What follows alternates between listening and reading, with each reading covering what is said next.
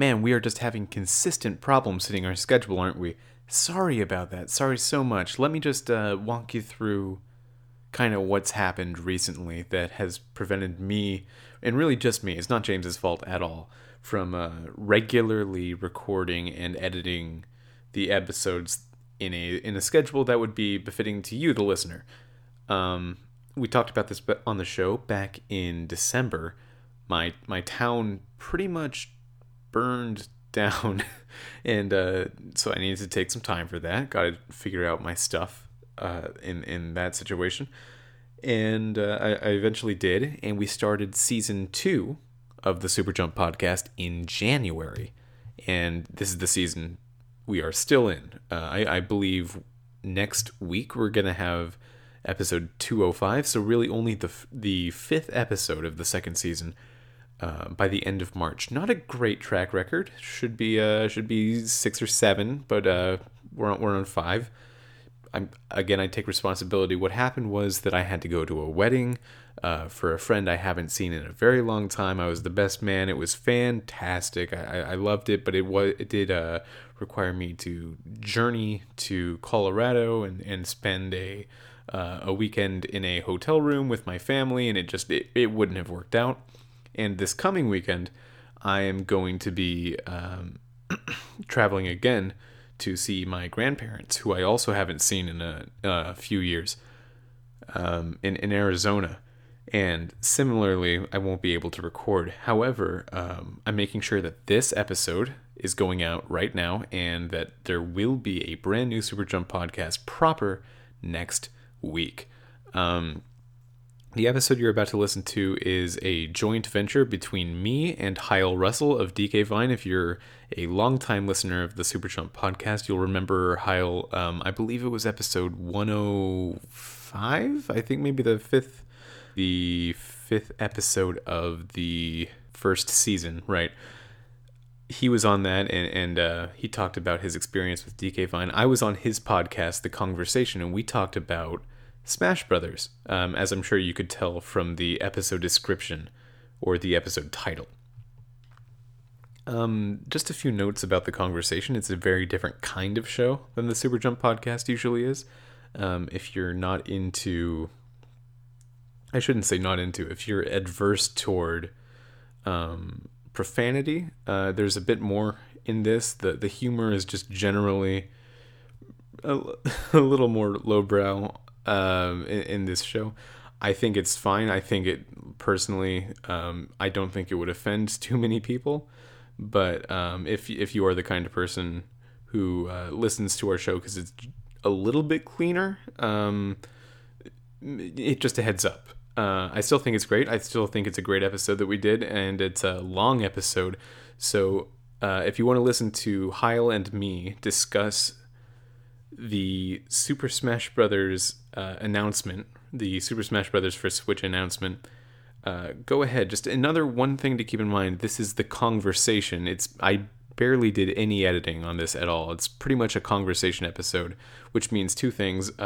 He will be, or Hyle specifically, will be talking about the Patreon for DK Vine, which I totally endorse, but as a rule, Super Jump itself, we can't exactly officially endorse, so just know that up front. I haven't edited that out. It's still in there. Just keep an open mind about that.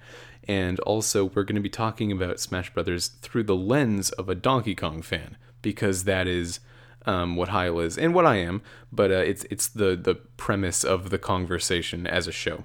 So without further ado, here you go. Here's The Conversation.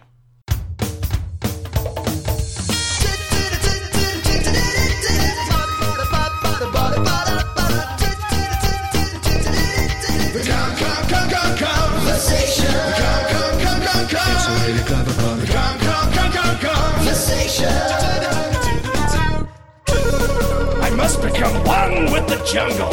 In order to survive, I need to camouflage myself. Oh wait, I'm already a gorilla. Tums. Oh, I'm gonna need Tums if I'm gonna talk about Smash.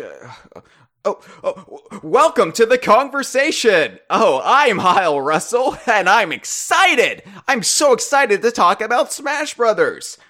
this week, I'm joined yet again by one Mitchell Wolf from off of the Super Jump podcast. Hi, Mitchell. How are you doing? Hey, Hyle, it's good to be here. I'm standing outside of Bandai Namco, which is it's located in Tokyo, Japan, and I'm hoping that if I stand here long enough, we might get some interesting information about what's going on inside of the development. Back to you, Hyle. Thanks, Mitch. No, but seriously, how are you doing? I'm doing all right. We've just been standing here for sorry. I'm doing all right. I started a new diet this morning, and I hope that it lasts until tonight. Now, I can't keep up with all the fad diets, Mitchell. Which one is this? This is the diet that Penn Jillette went on to lose like 100 pounds at once. You know he's a magician, right? So everything he does is a filthy lie. Yeah, I know, but I'm stupid, so I can just, follow and believe everything that he does without actually having to buy into it in any kind of scientific way. But it's potatoes. It's just potatoes. Well, okay. Well, I'm sure the potato diet makes allowances for other Irish staples. It like, absolutely does Lucky not. They're Charms. very clear about that. They Really? Not even Lucky Charms? not even black pepper to put on a potato. Or Lucky Charms. Or I don't Lucky know if you ever Charms that tried you can grind up and then also put on a potato for that great, sweet, chalky crunch. Well, speaking of food, before we actually get talking about Smash Brothers, I do need to clear something up about the last episode of the conversation I did. Now, those who listened may have heard what they thought was the end of the world, Mitchell, but we're still here, and it was a very disconcerting explosion, and I'm sure it kept many people up at night. They couldn't get a proper night's sleep, and they were very grumpy the next morning. I'm sure Starbucks got a lot of business, what with people needing a caffeine boost. But it wasn't the end of the world. So even though our pollinators are being eradicated, the world is still here. No, what it was, Mitchell, was during the episode, I got a hankering for spaghetti. Okay? So I decided to test the limits of my recently diagnosed lactose intolerance by dousing it with Parmesan cheese, as one does if they're not a foodie. If they're not a foodie, and I figured, the Parmesan cheese is so dry. What would be the harm in just using half the canister of Parmesan cheese on my spaghetti? Because I don't like a lot of sauce on my spaghetti. I just like. I see. This is like the logic that ice is dry, so there can't be any water in it. Well, okay, so yeah, as it turns out, there's some cheese in it. Yeah, even extremely dry cheese results in a very wet anal sneeze. So that's what we heard on the episode as it ended. And a very special welcome to listeners of the Super Jump podcast. We've been doing the podcast, the Super Jump podcast, for it's creeping up on almost a year now. And where does the time go? Where does the time go? And I still have no idea what our demographic is. So maybe that's exactly what they wanted to hear. Maybe it's just nuns. Maybe it's only nuns, and we just lost the whole thing. But I think it'll probably be fine, I guess. I don't know. Hopefully it's monks who have taken a vow of silence, so that way you never get any feedback on what you can do to improve the product. Unlike me, I get a lot of feedback and I just ignore it. So, for those of you who are regular listeners of this show that I host, The Conversation, you'll know very well that I am pretty damn burned out on Smash Brothers, Mitch. We did an episode, you and I, of The Conversation last August, and I believe it was Scrubbing Smash's Taints, because we are very eloquent and erudite here on The Conversation, and that's the way we title things. But it was all about, how can Smash Brothers be improved in the hypothetical for the next Smash Brothers game, And that was last August. Well, here we are. It's March 2018, and the next Smash Brothers game has just been announced officially on the last Nintendo Direct. So, let me just explain my position real quick for those of you who may be wondering, well, how can the host of the conversation be burned out on Smash Brothers? It's got Donkey Kong in it. It's got Diddy Kong in it. You like Nintendo, Heil. How can you possibly be burned out on this grand mashup of Nintendo and video game icons? Well, first of all, no one thinks you like Nintendo, Heil. That's no. Well, there's the misconception that I hate Nintendo too. There's extremes. We only trade in extremes on the internet anymore. There is no room for nuance. And my relationship with Nintendo is very nuanced. I grew up being a Nintendo kid. I had an NES as my second video game console, after the old wood-paneled Atari, and which I believe my parents got at a yard sale. So it wasn't like I was part of that first generation of Atari kids. I got an Atari when the NES was already out. So I'm not that old, but that was my first video game console. So I got to experience that before we got an NES. And, I loved Nintendo.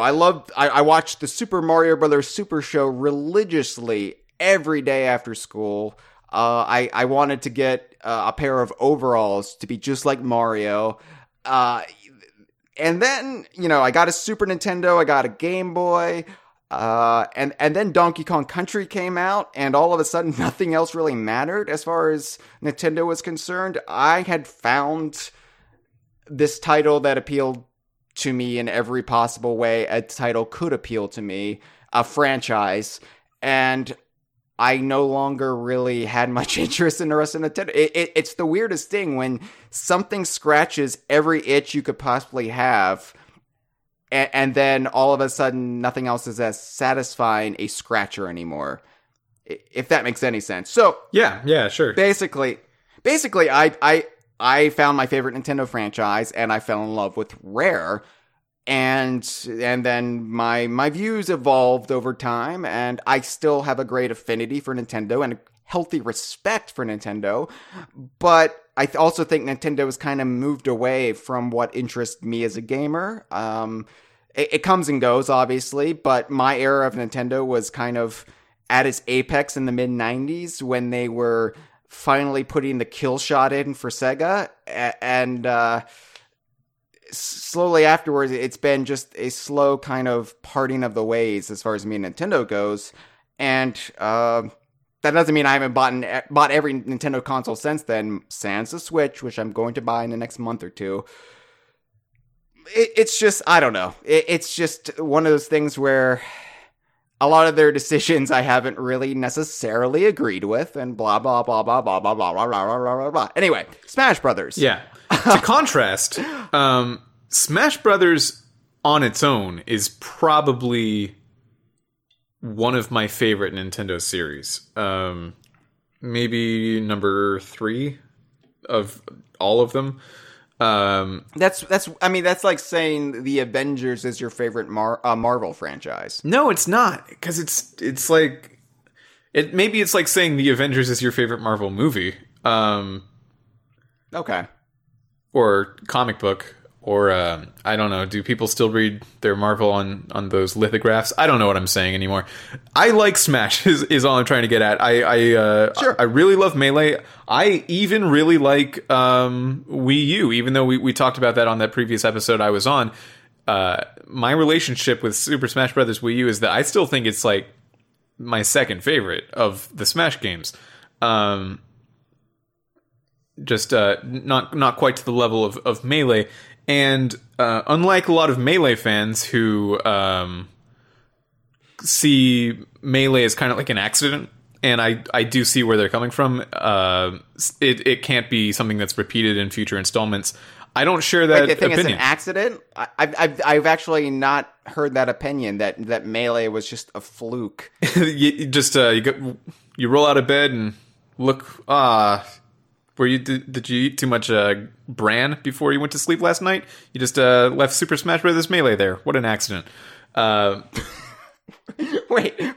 Why are your bowel movements that of a household pet? Like, what? Well, Heil, you've actually never seen me in real life. I could be a dog. Anyone on the internet might be a dog. But I've met you like 3 times in real life. Okay. All right. Woof. So the idea that Super Smash Bros. Melee is an accident kind of stems from what competitive fans, specifically competitive fans, but even non-competitive fans as well, what they like in Melee. So if we're talking competitively for a second, and I know that's not, probably a majority of the listeners of this show's favorite aspect of it. A lot of the advanced techniques that make the skill ceiling for Melee so high, meaning you can just keep getting better and better if you practice against better people and go to more tournaments.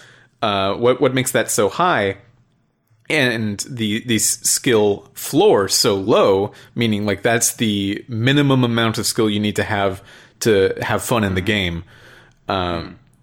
It was a fluke because that wasn't necessarily what Sakurai was designing for. By competitive players use wave dashes, which is something that they put in the game. It wasn't an accident. It's not a glitch, but they didn't exactly see how valuable that would be to a competitive player. Or something like L canceling, which is where if you use a move in the air and you land, you have to go through an animation of standing back up straight. If you press the L button when you do that, that animation lasts half as long. If you're playing casually, you never have to know about that. It'll never come up. It'll never hurt your fun. But if you're playing competitively, it's getting good at stuff like that is consistently rewarding because you can just keep, you can get higher and higher in the rankings of tournaments and stuff like that. That's what a lot of people like. And there's some other tonal things that people like about Melee. I think the menu of that game is super great. The best the series has ever had. I think the atmosphere of that opening cinematic and that the tone that it gave to the game, it was more subdued, I think, than either Brawl or Wii U, or 3DS for that matter. When I say Wii U, just assume I'm also talking about 3DS. Okay. Yeah.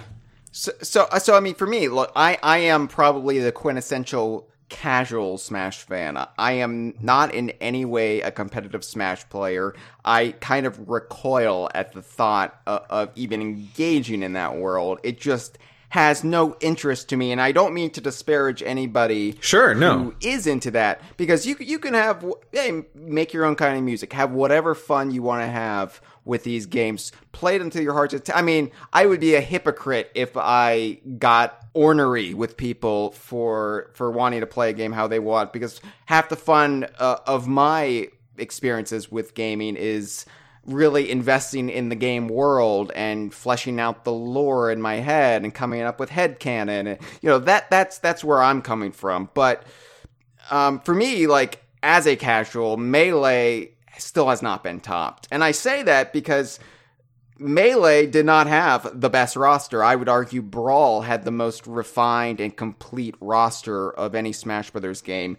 I know Super Smash Bros. 4 had more characters, but I feel like the ones that were in Brawl were the most worthy, minus a Solid Snake or two, So, but Melee, even though it didn't have the best roster or it have all of the additions that later games had, for me, it just felt like it was scaled back and uncomplicated to the point where there was a magic that we have never seen in any game, fighting or otherwise.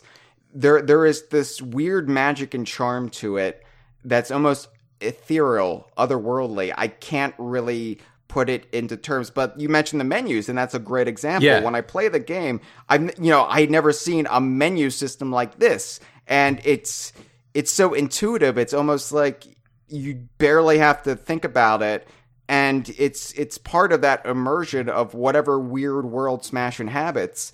It's just it really does feel like it's almost this spiritual realm where all these characters can come together, all of these disparate franchises can coexist. And I love that it was a celebration of all of their history, but also all of Nintendo's history as well. It was just, it did so many things right. And I feel, I don't want to get into the argument, even though I'm sure I've made this argument on the conversation in the past, that Sakurai is in any way a George Lucas, where he doesn't understand the appeal of his own property, because as we've just demonstrated here, different people find different things appealing about Smash Brothers. I think it's fair and it's not fair. And it's fair because, like, you're right about that point. I think that there was a major source of appeal in Melee that, for a lot of people, did return in Brawl and Wii U. But for some, like that menu is a perfect example, because every game had like a different menu until Brawl, 3DS, and Wii U had very similar menus.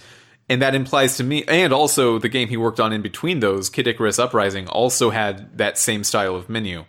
That implies to me that is the original intent, or at least his favorite version of what's happened so far.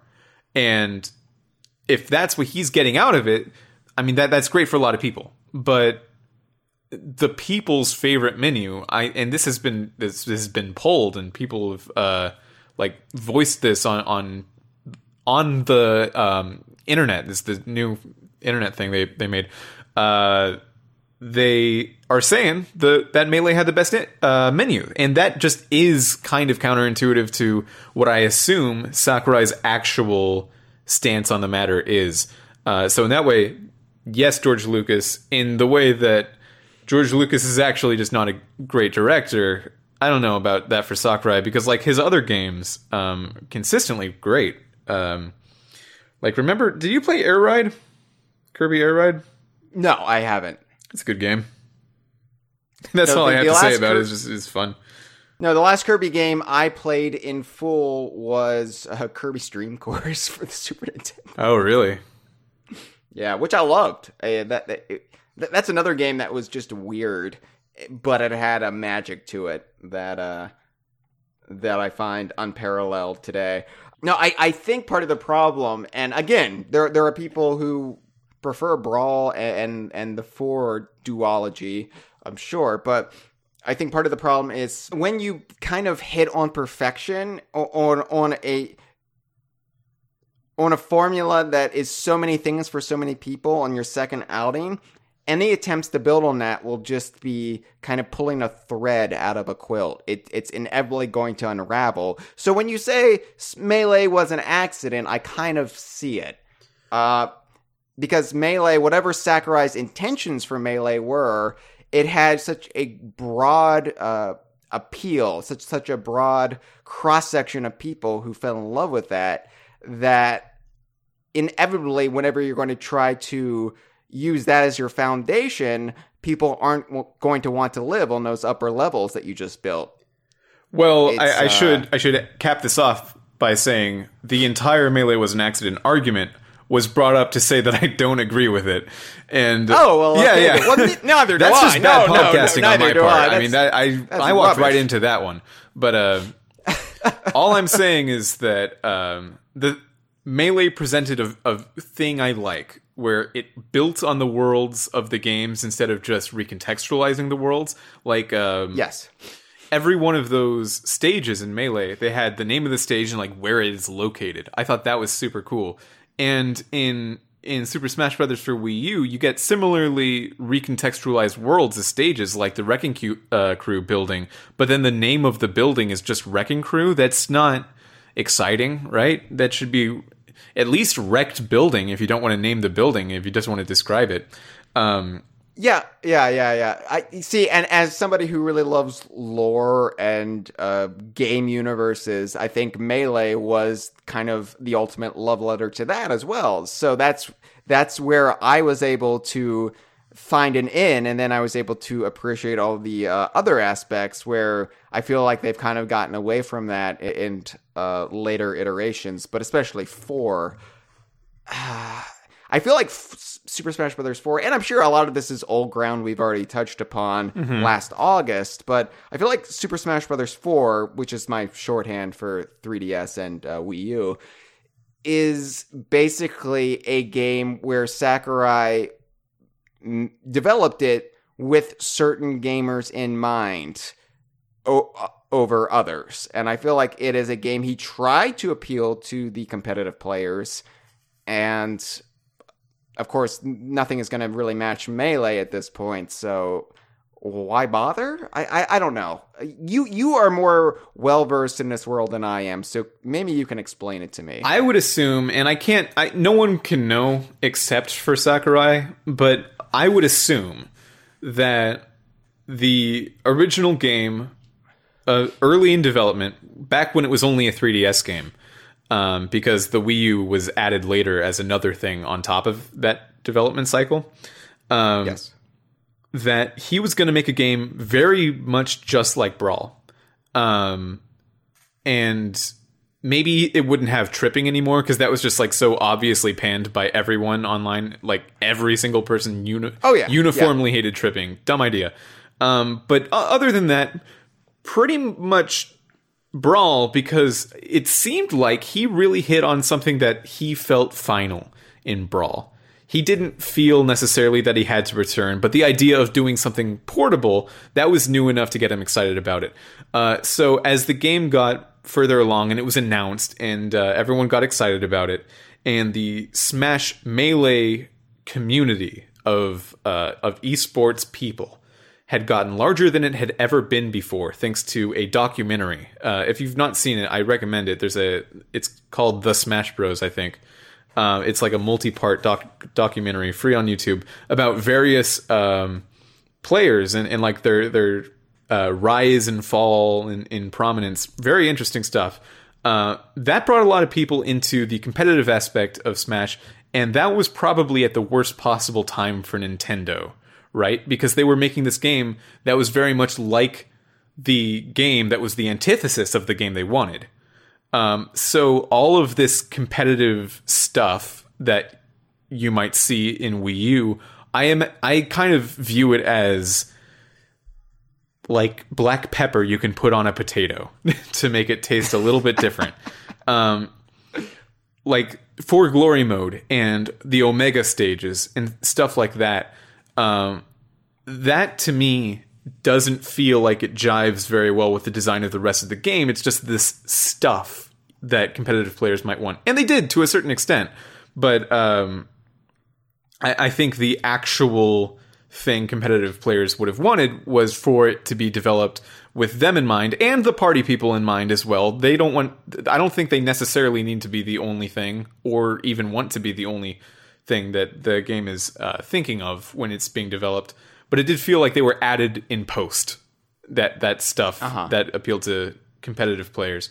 And that probably is disrespectful to how hard it is to make a game and how hard it is to just add something in post. But that is still my perspective on that. The core mechanics of the game are not designed with competitive people in mind. But this one might be. This is the thing that I'm saying.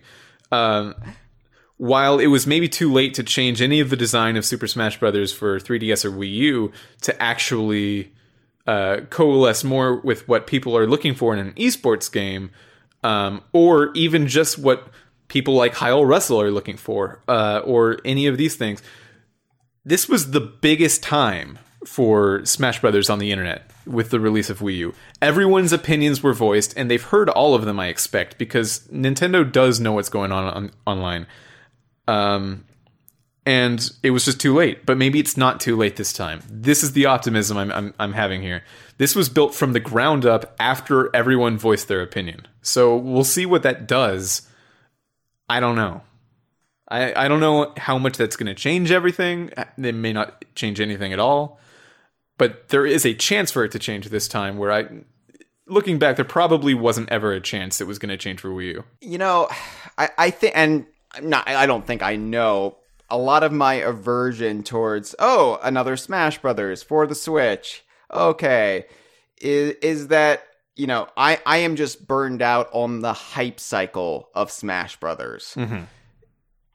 I don't know. I find it cynical and a bit torturous that, it was prevalent in Brawl, but I think really took it to another level. Everything like the character campaigns, the fan base wars that were going on, the fake leaks. Oh my god, the fake leaks. Just stuff that you can tune out. I realize you can tune this out. This has no bearing on the final product at the end of the day, but it's when you're kind of running a very, very small gaming media empire, you can't tune it out. And so and shamefully, I do kind of get into it. It starts to become like a sports event where you're rooting for the home team. And in this case, my home team was Donkey Kong. And, so... And things like the Smash ballot did not help matters, especially when, there is all this controversy of, certain characters might have gotten higher, but Sakurai and or Nintendo did not want them, so... Yeah, to this day, we don't know. We still have no idea, other than that Bayonetta was probably kind of high. Yes, not number one, just kind of up there. The very transparent wording of how they announced her kind of gave that game away. Mm-hmm. And, look, if Shrek won, I sure as shit didn't want Shrek as a playable character. But on the one hand, I don't know. In regards to the Smash ballot, before that Smash ballot came out, or right before it came out, but after it was announced, my thoughts on it were, this has no way of actually working. This can't possibly inform any decision they have at all, because it's just too late in design. Even though DLC characters were created after the actual game, it takes so long to add a single character to a fighting game. They kind of need to all be done at once, which is why the base roster for Super Smash Bros. For Wii U was created in 2.5 years, and then in another 1.5 after that, they only added 7 new characters. Every additional character increases the workload so much in terms of you need to test it with everything else, and that number grows exponentially. So I never assumed that the ballot would actually mean anything until they started saying that the ballot would mean something, and then I assumed, did you figure something out that I just don't know about in terms of development pipeline? And they didn't. It turns out they didn't. It's very clear that all the characters on that list were things that either were probably already in talks with other companies, or just something they wanted to do because they wanted to do. Yeah. Oh, yeah, absolutely. And that's why I almost wish the Smash ballot... Not almost wish, I retroactively very much wish the Smash ballot was just a pre-approved selection of characters that you could vote for in a poll, one time, without any of this... write an essay on why this would be a great character, and this... It got people excited, but it inevitably disappointed people in the end. So manage your expectations, please. Manage your expectations. And I say that for Nintendo to help us manage our expectations, and to the fans to please, this time around, let's all manage our expectations. And maybe this can be more harmonious than 2013 into 2014 was. I don't know. And I realize this is all kind of irrelevant to do you enjoy the final game, but for me, I can't totally separate ever the build from the build to the last Smash Brothers game with the final product. Maybe in the future I can. Well, maybe I think the reason that is the case with Smash Bros. And maybe not the case with Donkey Kong Country Tropical Freeze. We're not thinking about the build up to that game anymore. We're just thinking about the game. The reason Smash Bros. Is like that is because the possibility of DLC doesn't end, right? Especially nowadays, post Brawl, things have DLC now, and maybe your favorite character didn't get in the game, Are you going to stop campaigning for that character? No. You need to keep going. You don't get a break. You need to keep going the whole time. Even if you're not like outwardly campaigning like some of the K. Rool fans are on Twitter, you're thinking about it in the back of your head like, man, wouldn't it be cool? Banjo this time, right? Definitely this time. It just doesn't stop. And that is draining, but I can't say... I know a lot of people are burnt out on it. I feed on it. It's my favorite, Heil. I love it. I love the controversy. I love the arguments. It's just fantastic. I love the YouTube video analysis stuff. It's great. Look, I admit it's a lot of fun when you really get into the fervor of it, the frothy fervor of it. Mm-hmm. It's a lot of fun. And the only problem is when you walk away with nothing to show for it, then that's just going to...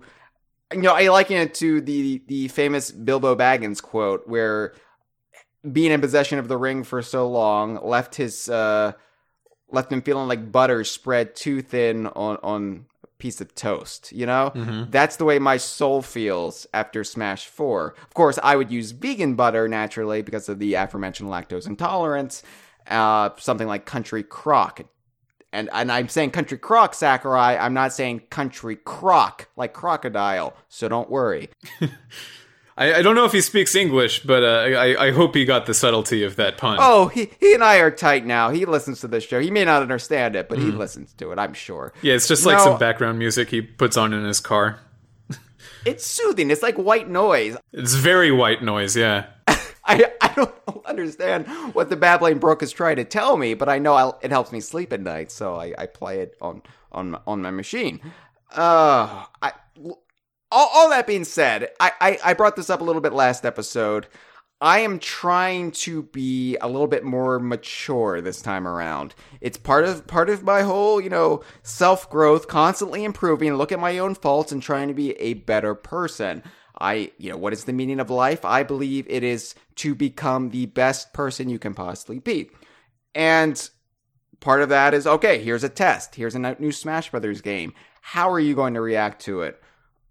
As fun as it is to, root for the home team and view everybody else as the enemy, I don't know if I have it in me. And quite frankly, I don't know if the same circumstances that existed in 2014 would really allow me to get that invested in it again, because for one, I've got a very thriving Rare community again. Mm-hmm. 2014 was right after Tropical Freeze came out, but Rare was still viewed by a lot of people as moribund, essentially. It was Connect Sports Rivals had come out, preceded by 2 other Connect Sports games. It bombed, there were layoffs, and people were just saying, Rare is dead, so we got to get our kicks somehow, and getting K. Rool into Smash Brothers or even Banjo-Kazooie, that just seemed like that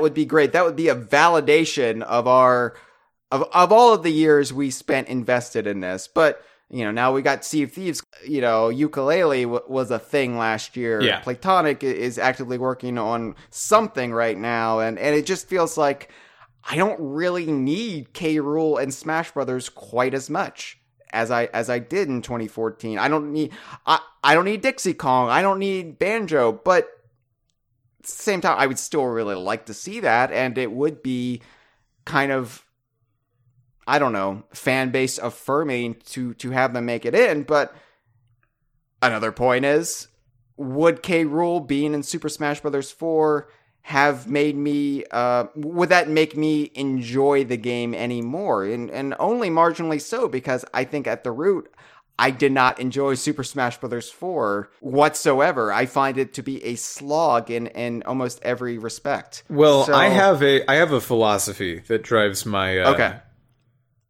game hype for things that have a lot of various parts to them. In this case of Smash, it would be characters, but it can apply to other things. If I get my favorite thing in, I gotta calm down. Like that is the philosophy. And like, yeah, obviously you got your favorite thing in, you're good, but it doesn't actually feel like that when it happens. Like Pokken Tournament. I'm a big Pokemon fan. I didn't actually like Pokken Tournament that much, but in the hype to it, I thought like I could like it. I have no idea. I like Pokemon. My favorite Pokemon is Gengar. And when Gengar was announced for Pokken Tournament, I kind of had to just be like, there are a lot of other roster picks I could argue for or against. There are a lot of things I'd also like to see. I got my favorite thing, though. I gotta shut up. Like, I can't campaign for other things. I can't be disappointed that something else wasn't there. Now, for the case of Smash, my favorite thing from the beginning until now would still be Banjo. So I'm a little out of luck there. Yeah. I kind of have to keep thinking about it.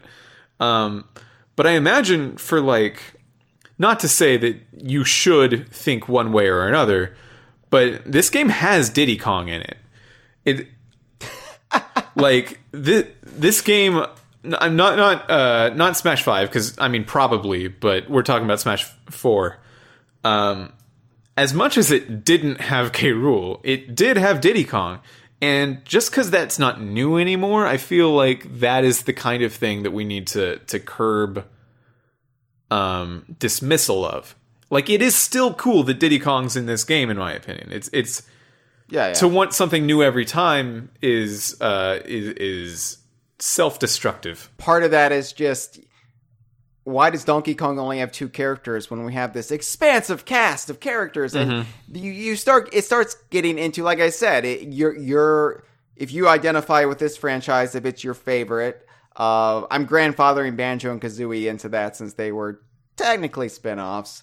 But, you know, it becomes this thing where, well, Mario has 8 characters. I forget the actual number. Just bear with me. Or you know, well. Yeah. Fire Emblem has this many characters. Kid Icarus has 3 characters. How does Donkey Kong only have 2? So it does become this sort of thing where you've got to keep up with the Joneses. You know, your neighbors have a new satellite dish, or they have this new car. You've got to go out and get the same thing. And you start to identify your self-worth as a fan with how it's being represented in Smash Brothers. And look, this is like a bigger problem I have with Smash Brothers in general, in that it seems like Smash Brothers used to be a way to celebrate Nintendo, a very cool, novel way that we dreamed about since we became Nintendo fans. And now it seems like all of Nintendo and almost all of video games in general exist to serve the beast that is Smash Brothers, where whenever a new game is announced, people are automatically speculating. I remember when Splatoon was first announced, people started speculating day one how this could be integrated into Smash Brothers. In defense of that one, that one's just obvious. I mean, that's... Well, okay. Well, actually, why don't we get into the trailer? Because that's a pretty good segue. I feel like we're just airing our grievances, or I'm airing my grievances, and you're explaining your philosophies. And I feel like we're not really treating any new ground here, especially when this game probably won't come out till November, and I don't know how we're going to do multiple podcasts about it. There's actually many people thinking that it's September for reasons that we will get into later, I'm sure.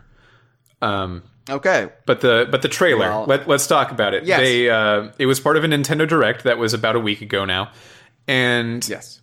It followed a Splatoon 2 Direct. Splatoon 2 is getting this, I think it's really cool, expansion called the Octo expansion, where you explore some of the lore of the Splatoon world that's more focused on the Octolings, which are the enemies to the characters you normally play as, the Inklings. They're in the name, I'm sure you can tell if you weren't already aware, they are octopus-based, while the Inklings are squid-based.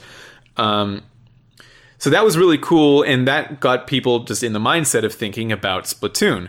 And then the Nintendo Direct closed by having Koizumi talk to a Splatoon lab guy.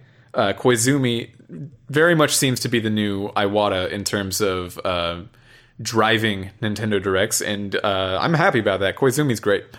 And then he says, "We're all done. That was it. Oh, but one more thing. You got another present behind the Christmas tree. You thought you were done. Got to listen to the one more thing we got." And it turned out to be a trailer. because it was primed with you thinking about Splatoon, and it opened with Inklings having a Splatoon battle. I'm sure the intention was that you think it's Splatoon. Did you watch this in real time, Heil? I did, and the thing I'm glad you brought this up, because in retrospect, I did admire the way they revealed this, because comparing this, I guess, character reveal trailer to all of them from Smash 4, which became a grand tradition with Smash 4, these character reveal trailers, so much so that we all fantasized again about what would be the character reveal trailer if a character we really wanted to see got into the game. But what I really liked about it was, while all those were obviously in service to Smash Brothers and introducing a new character, this one, the reveal was Smash itself. Yeah. So it was kind of flipping the script a bit, in that we all were already inundated with Splatoon, and then all of a sudden, oh, here's Smash. Because the Inklings being in Smash, that was a foregone conclusion. Whenever we get a new Smash product, the Inklings would, of course, be the first character announced for it. Yeah. It was just, I think we talked about that on the last time I was here to talk about Smash. I think the thing we landed on is, whatever else they put in the game, it's like some percentage. The thing we're absolutely sure on is that Inklings are coming and Ice Climbers are coming back. And I still think that's the case. That's still like the 100% put your money on it, but all of your bets, that can't be wrong.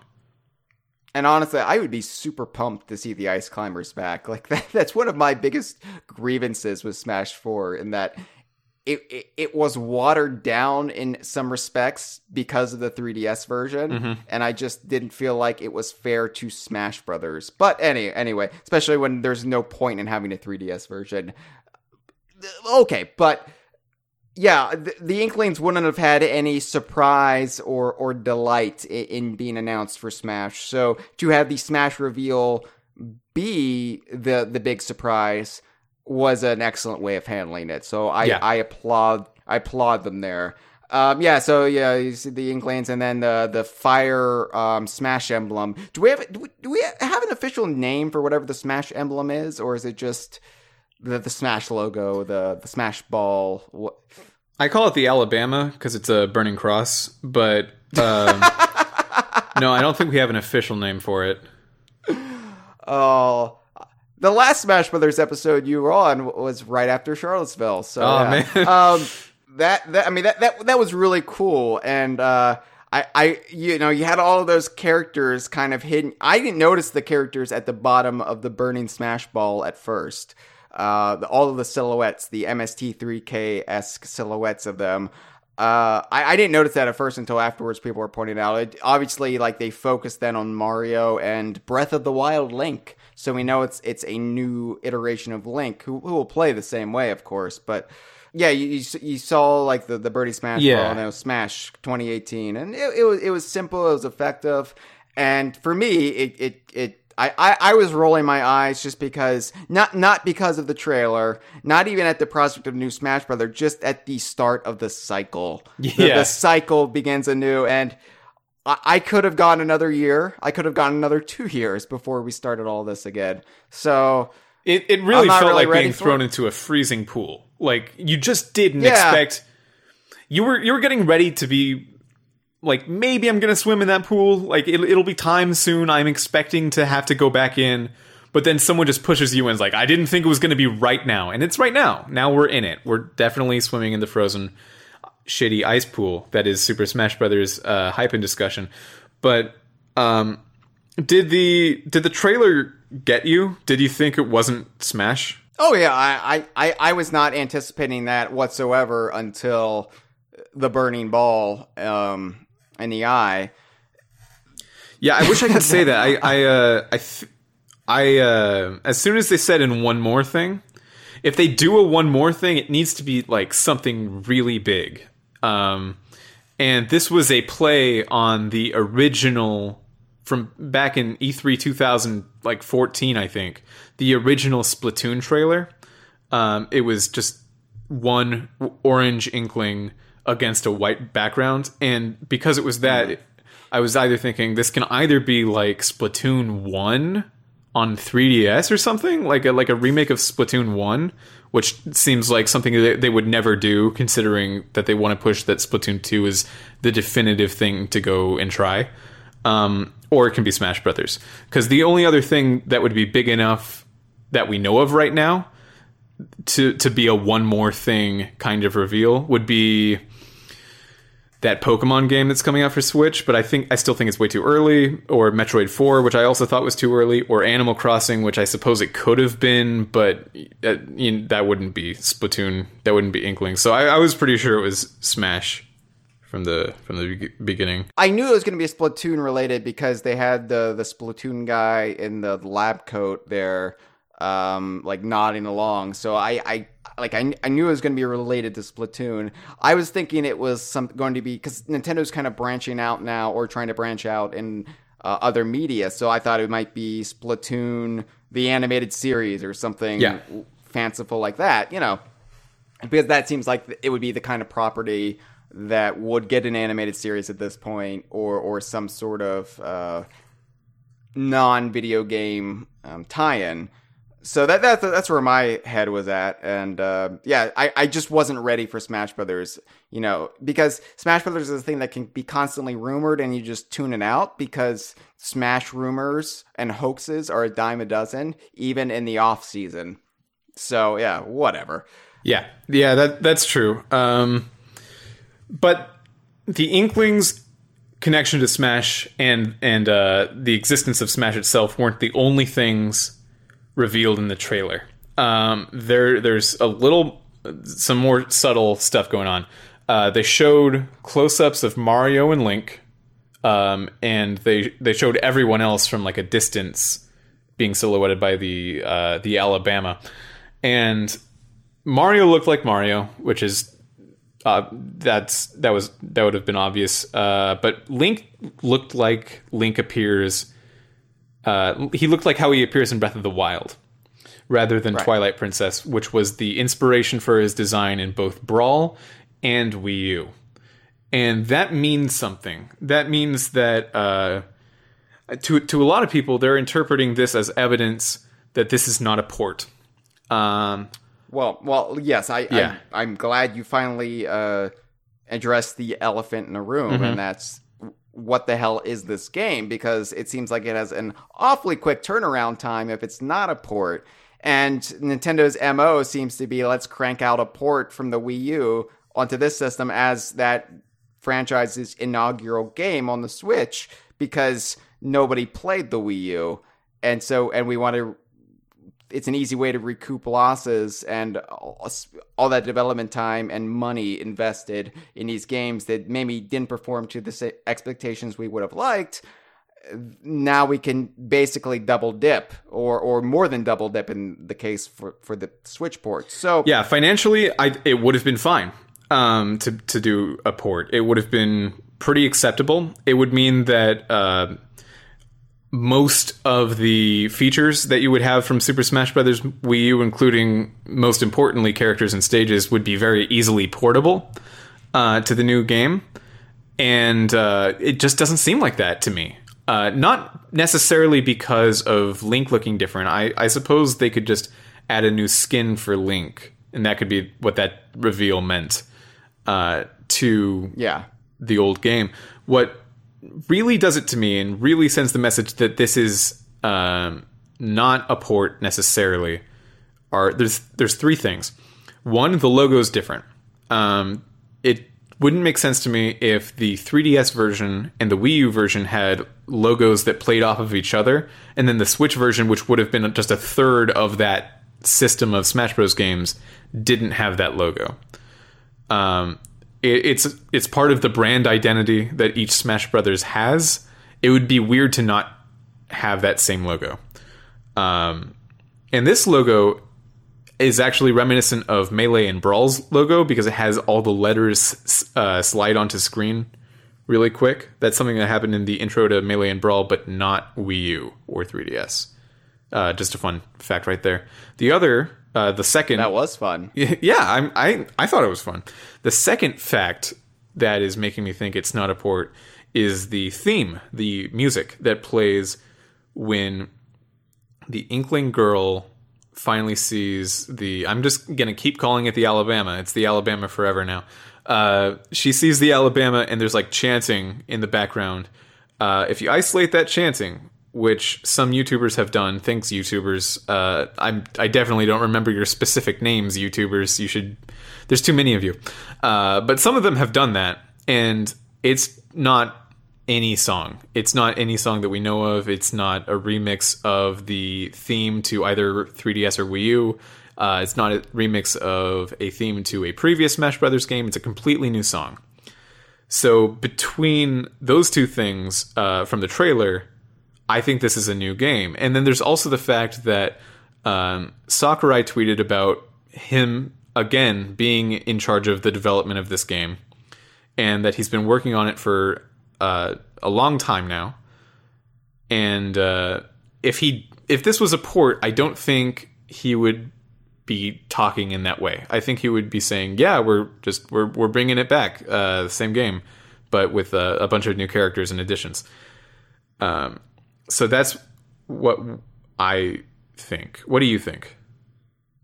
Well, I'm a bit confused by this, because wasn't Sakurai rendered an invalid by the development of the last Smash Brothers? I seem to recall him breaking himself and basically being put out the pasture, he was shot afterwards because he was of no more use to Nintendo. That's my recollection of events.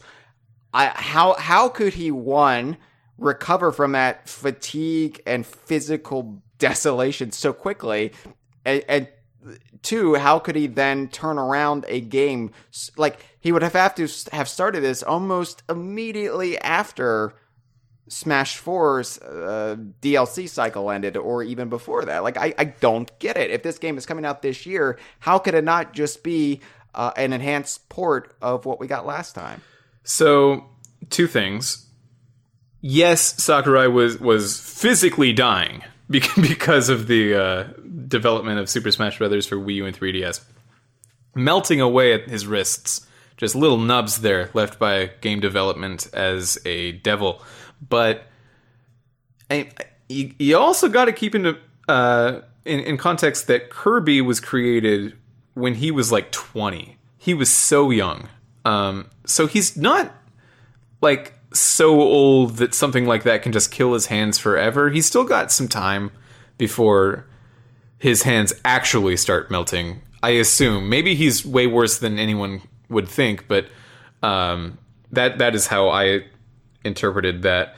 But the other thing is that we here on DK Vine, we've coined him as the eternally youthful man candy. Mm-hmm. And we've speculated that he bathes in the blood of virgins in order to stay youthful. So that's my explanation. I reject the notion that he was 20 when he developed Kirby. I'm pretty sure he's always been physically in his mid-30s to early 40s. Mm-hmm. That's probably true. By the end of the development on this game, he'll probably be like 12. Sure. Yeah. He's Benjamin Buttoning it. And, that's maybe one reason why Smash Brothers keeps getting worse, in my opinion, because he's regressing. He's just getting younger and younger. He'll eventually forget how to use a computer. I think the picture that Sakurai himself painted of himself, I'm not trying to bring in a Dorian Gray analogy into this to further complicate things, but I'm sure, like, the oh, woe is me, I am physically distraught and unwell. I'm sure that was maybe a bit overdone. I mean, I'm not trying to dismiss any of the physical hardships he went through while developing Smash 4, but I also don't think there was a lot of fan speculation that Sakurai was just out and out going to retire after Smash 4, and he was going to be taken to the farm upstate, and I don't think he was as unwell as the fans hyped. I think he is probably far more healthy than we know or we know. But it's still surprising because I I was saying when Smash 4 came out that it would have definitely been Sakurai's last Smash Brothers. And I was saying that up to last year. Like, I thought he had said all he wanted to say about Smash Brothers, and he himself was so discouraged by the reaction, and he would just want to move on to something else. And to see him coming back at least suggested to me that, oh, this is probably just an enhanced remake. This is just a port. This is just combining the 3DS and Wii U versions with a few new characters and some bells and whistles. Yeah, I definitely see where you're coming from. But here's a thing that is difficult to think about. But we keep getting older, and every previous year gets a little bit shorter and shorter and shorter, because as we get older, instead of a year being all of your life when you're 1 year old, or a tenth of your life when you're 10 years old, or a 30th of your life when you're 30 years old, it is whatever you are now under one. So it doesn't really feel like it. But Heil, get this. If this game comes out at the end of this year, it will have been 2.5 years since Bayonetta was revealed for DLC. It will be that long. So the game could have been in development just that whole time, and that's a 2.5 year development cycle, which is the total of what 3DS and Wii U got. So to say that there's just not enough time to make this a new game, it's been done. It was done last time. It's enough time.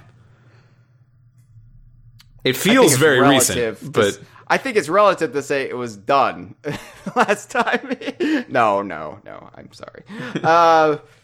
Yeah, I guess you're right. Yes, time does speed up. It feels like just yesterday Donkey Kong Country Returns came out for me. So that is a great point. Mm-hmm.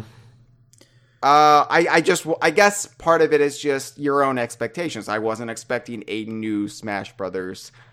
I was expecting this to be a cobbled together remake, another Wii U to Switch product, and if it is completely brand new, well, oh my god, that's pretty damn surprising, and that's a check mark in the excitement column for me as far as getting me invested in this game. Because if it was just the Wii U version with, the 3DS elements added to it, then I don't think I could get excited about this game, because I've already expressed how little of a fan I was of the product. Characters aside, I just didn't care for the game and what it did, specifically the stages, which I think the majority were incomprehensible nonsense. And then the Omega modes just made them flat and boring, and there was no middle ground, which is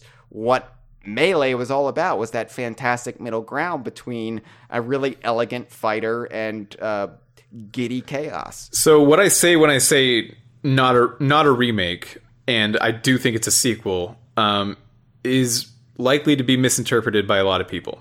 Okay. There's some people out there that are saying, like, if they use the physics engine from Super Smash Bros. Wii U, it would not be considered a sequel. It would be considered part of a port. And I think that's kind of ridiculous.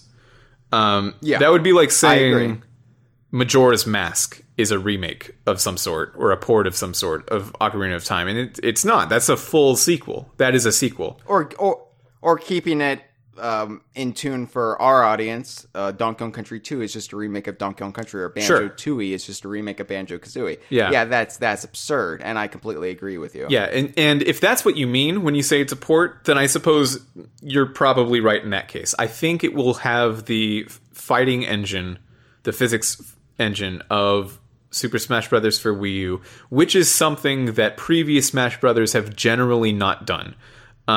Each game has had its fully unique, specifically created physics engine for that game. So in that way, there will be more carried over from Wii U, probably, if my assumption is correct, than has been done in the past. But it's not... If that's all it takes to make it a port instead of a sequel, I guess it's a port. But I'm sure they'll add tons of new characters, tons of new stages, new modes. Specifically, if we're just going to get into it right now, I think an adventure mode will come back. Really? Yeah, I think it was a glaring absence in 3DS and Wii U. It made me want to drink some absinthe. Whoa, but, alcohol. Yeah. No.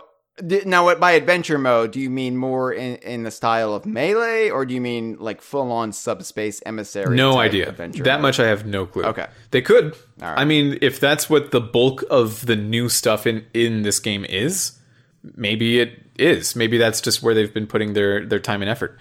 Yeah, I mean, I would love if they concentrated more on the single-player experience, because in the past, that's been what's been fantastic about Smash Brothers. It's been a great party game, obviously, and obviously people have been able to develop, you know, these very comprehensive tournaments and competitive styles of gameplay. But it's also been, you know, a game you can just pick up and enjoy by yourself. You know, there's been enough ways to play it that it's fun for everyone, no matter where you are in your station in life. And yeah, Smash 4 definitely didn't have that. As a single player experience, it sucked, especially the Wii U version.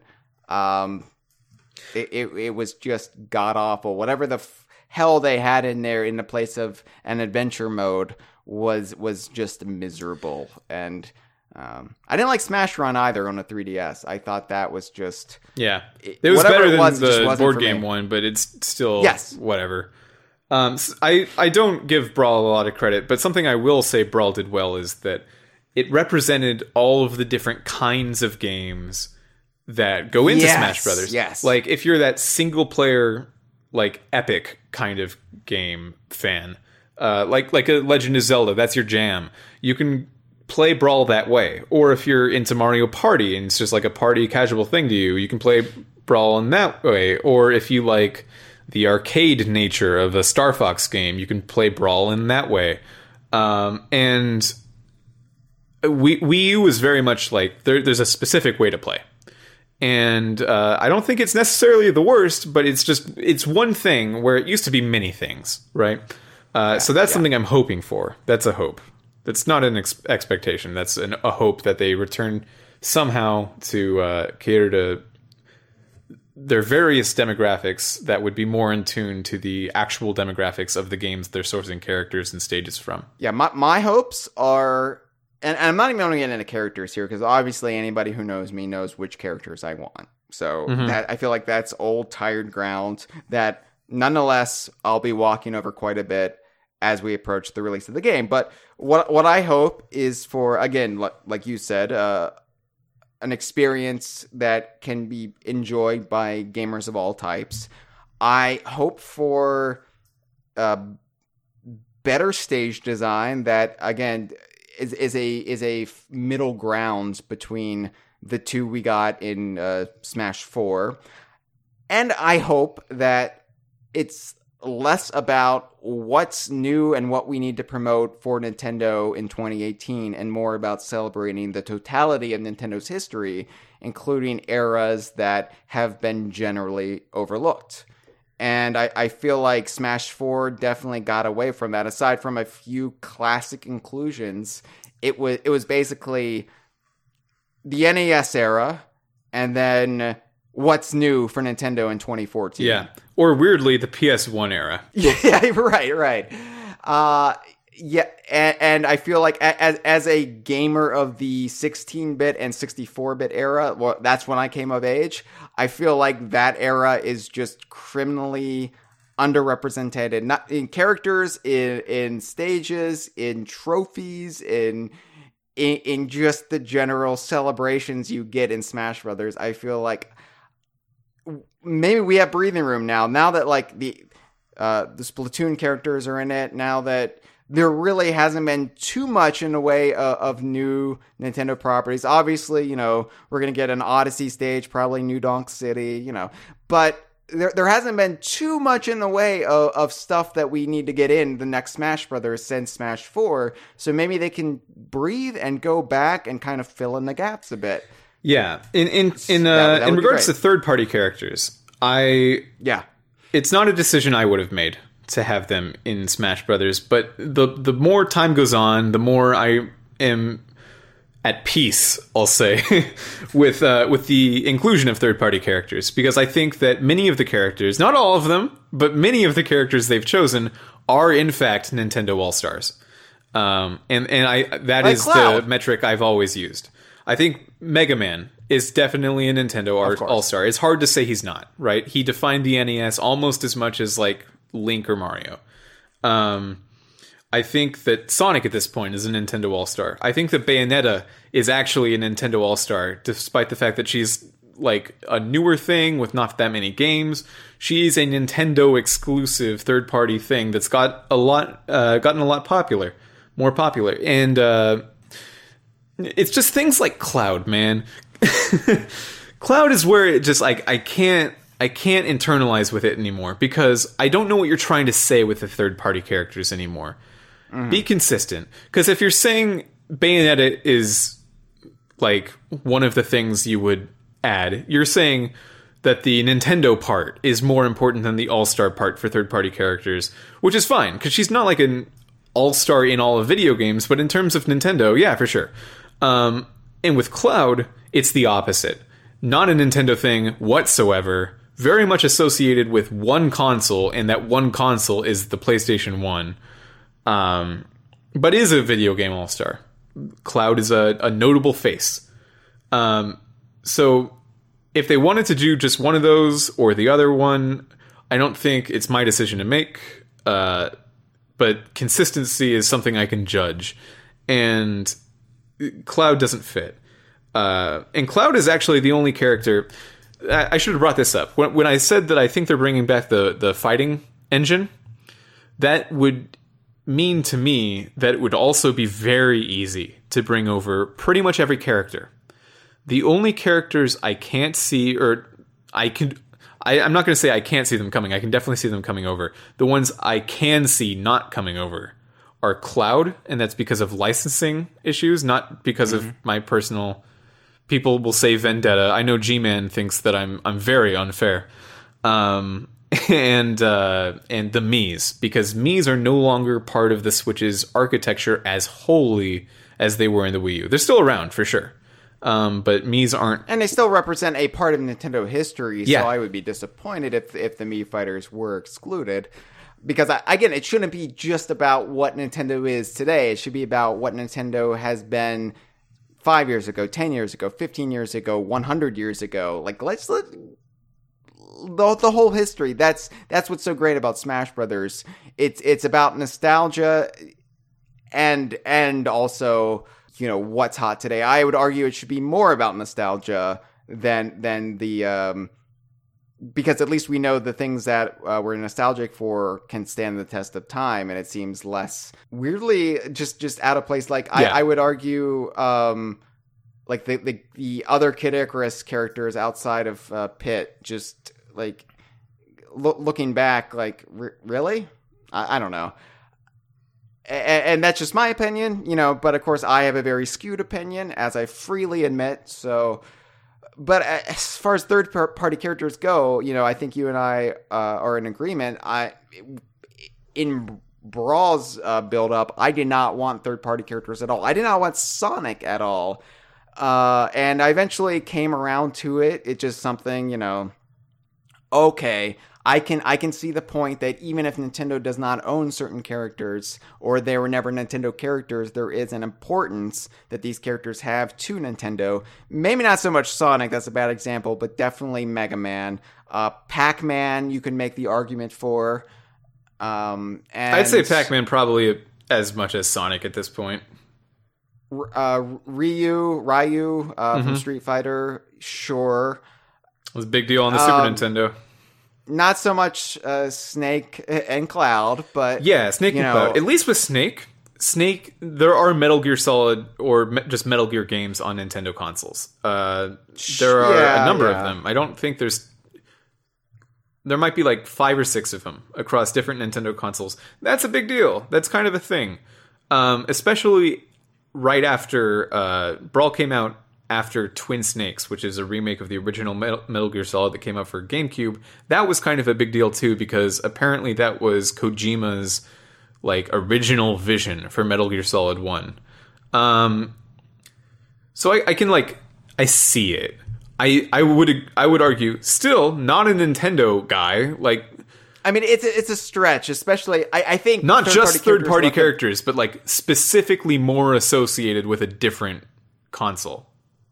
Yeah, I think the reason it left a bad taste in my mouth initially was that we were introduced to it via Sonic and Snake, where Snake was a stretch, and Sonic was always the arch rival of Nintendo. It would be like Bugs Bunny being in a Disney fighting game, you know? Mm-hmm. And, you know, yeah, sure, Mario and Sonic have gone to the Olympics many of the times since then, but at the end of the day, you know, it's still kind of, it feels off, especially before Bomberman, before Mega Man, you know, Simon Belmont from Castlevania. Right. You know, those are the characters I think definitely deserve. Banjo-Kazooie, absolutely, because they used to be owned by Nintendo. They used to be Nintendo characters for 4 years, or 5 years, you know, given the announcement of Banjo-Kazooie in summer of 97. So, you know, there are characters that definitely deserve it more than some of the characters we've gotten, but I have made peace with third-party characters. I just don't like when they... Now, obviously, fans are angling for any character from pop culture, and that's where I draw the line. Like, it has to be a video game character. For the love of God, let's not put Batman in Smash Brothers or something. And even then, you say, well, what about all the video games that Batman's been in? It's not the same, and you know it, people. So shut up. Yeah, there's many fans of Goku out there, legitimate, not as a meme or anything. And then actually as a meme, Shrek has been tossed around. The trouble is that it's not like Nintendo doesn't get along with third parties at all. Definitely definitely less than Sony. Sony has a better relationship with third parties than Nintendo does. But there are Nintendo's good doing choices. better. That's the toughest thing to swallow. It's not like, well, we did all the good choices and then we did Cloud because like we were out. There are more. So do you want to hear my super conspiracy theory, high hope, tinfoil hat theory? About Smash for Switch. About Smash for Switch, yeah. Okay, well, you know, I love conspiracy theories, especially in 2018. They're just so much fun and nobody gets hurt. So let's hear your conspiracy theory. Yeah, it's weird how they like are totally fine all the time. Here's my conspiracy theory. Both Nuts and Bolts and Banjo-Tooie allude to a 20th anniversary thing. Now, when I bring this up, people are quick to say, like, do you really think they saw that far ahead? No. I don't think they were planning anything at all. I just think that because they called that shot from such a long distance away, that maybe once it is actually that time, they would want to do something. Like, not a full new game, just something, right? Well, the 20th anniversary of Banjo-Kazooie happens to be this June, which is also when E3 is. I think as a really cool E3 thing, Nintendo could announce Banjo in Smash. That would be the dream. That's a high hope. I don't actually think it's going to happen. It's just the conspiracy theory. That way, it also frees up Rare from having to actually make something with Banjo in it, which I'm sure they wouldn't be able to do because of how busy they're going to be with the ongoing Sea of Thieves project for probably a number of years. My only argument against that conspiracy, as much as I would be for it, as much as it would delight me, as much as I would wet my pants in delight and take that any which way you want. Mm-hmm. In that, what substance would I be wetting my pants with? What bodily fluid? It could be anything. But my problem with that is it has to go two ways. I think Phil Spencer, I think Rare, I think they would be absolutely 100% on board with it. I think the offices the Nintendo offices in Redmond would try to make it happen. I don't see it being a primary concern of Sakurai or Bandai Namco. Right, I agree. I think they wouldn't care. And I think, and this is still a little bit of lingering bitterness left over from Smash 4, because that very much felt like everything that Namco wants in Smash Brothers and everything that Sakurai wants in Smash Brothers. And we're not really going to tailor it much more to what our global audience wants in Smash Brothers. And I think that's where Cloud came from. Cloud was Sakurai's dream character, and he got him. That's great, but is it appropriate for Smash Brothers? That's another question. And who am I to say what's appropriate for a game I didn't develop? I understand that's fan entitlement, sure. Sure. This is why I hate discussing Smash Brothers, Mitchell, because it brings out the ugliness from within, and I'm trying to be a better person. I'm trying to be more enlightened than I was just a few years ago. So I don't know. I want to believe in your conspiracy theory, but the second I start believing, the second I start believing in it, then I'm invested in a fantasy. And when that fantasy doesn't become true, I will become somebody like who did not enjoy The Last Jedi and decided to send death threats to Rian Johnson. You know, I wouldn't go that far, obviously, but I feel like fan entitlement and it has become so corrosive to fandoms in general that, you know, Smash Brothers, you know, I don't want to become part of the problem this time around. Now, to counter. Okay. Wouldn't it be cool, though? I mean, it'd be really cool, right? and it would be fantastic if K. Rool was playable and we got a Gangplank Galleon stage. And Dixie absolutely deserves to be in Smash Brothers. Cranky Kong would scratch so many itches I have for dream matches. You know, why not put in Crystal from Star Fox? She was popular for a few years.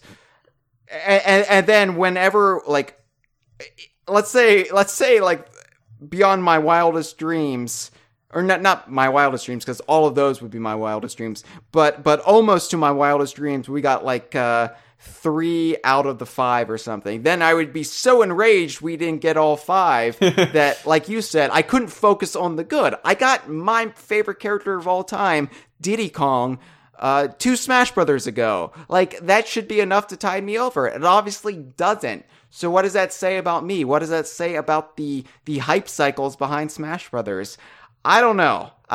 It's to the point, though, that I don't want to be a harbinger of pissiness anymore. And I have enough going on in my fandom. I have enough going for me now with Rare's revival, with the Rare Renaissance, with all of these purported plans for Donkey Kong, including a Tropical Freeze remake coming out a month before E3. Right. We got the Rabbids DLC coming out. We've got this big theme park.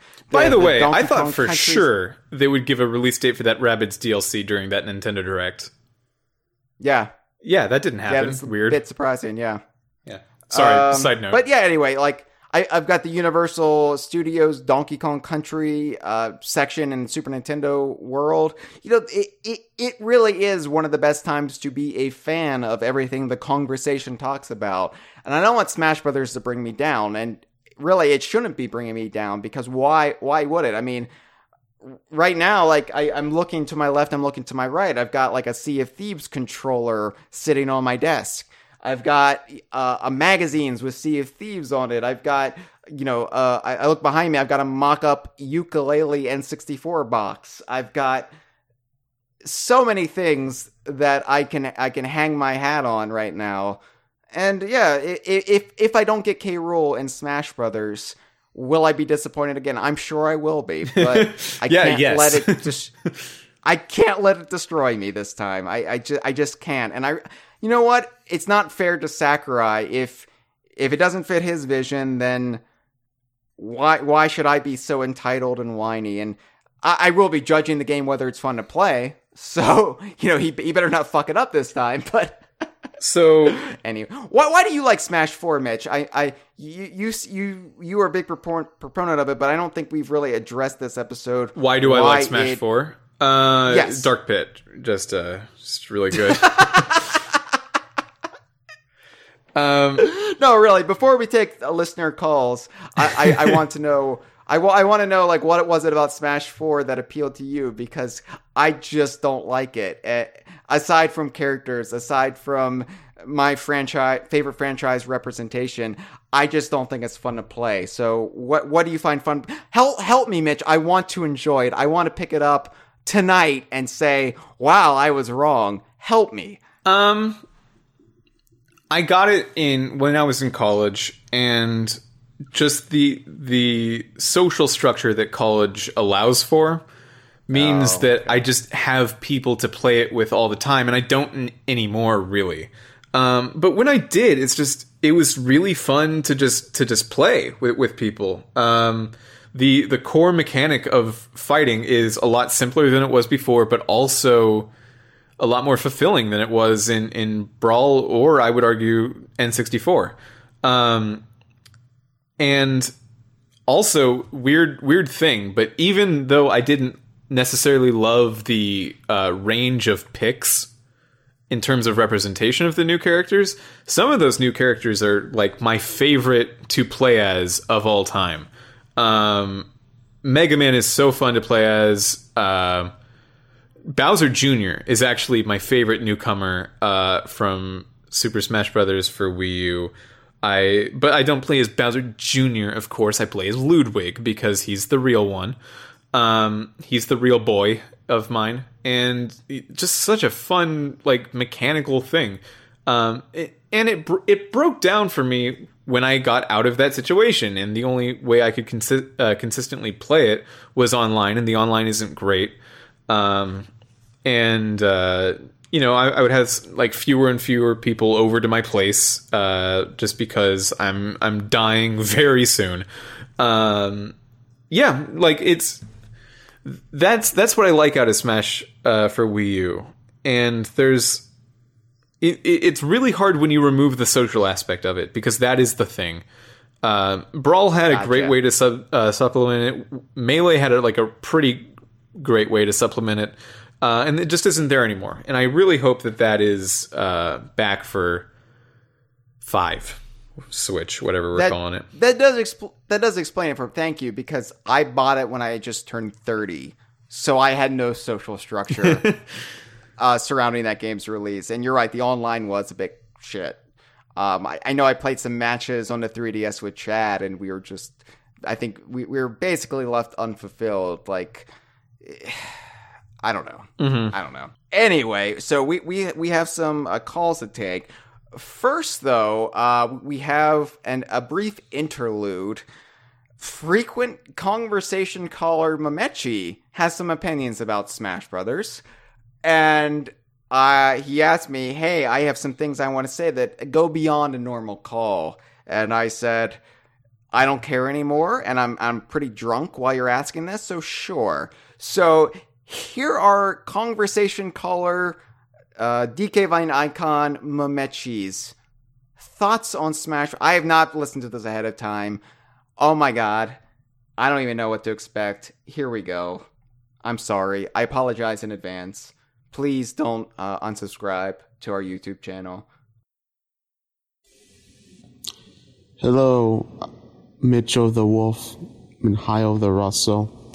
It's me, Tony, your best friend in the whole world. Your only friend. That's right. Thank you, Hio, for giving me this time to talk about Smash Brothers.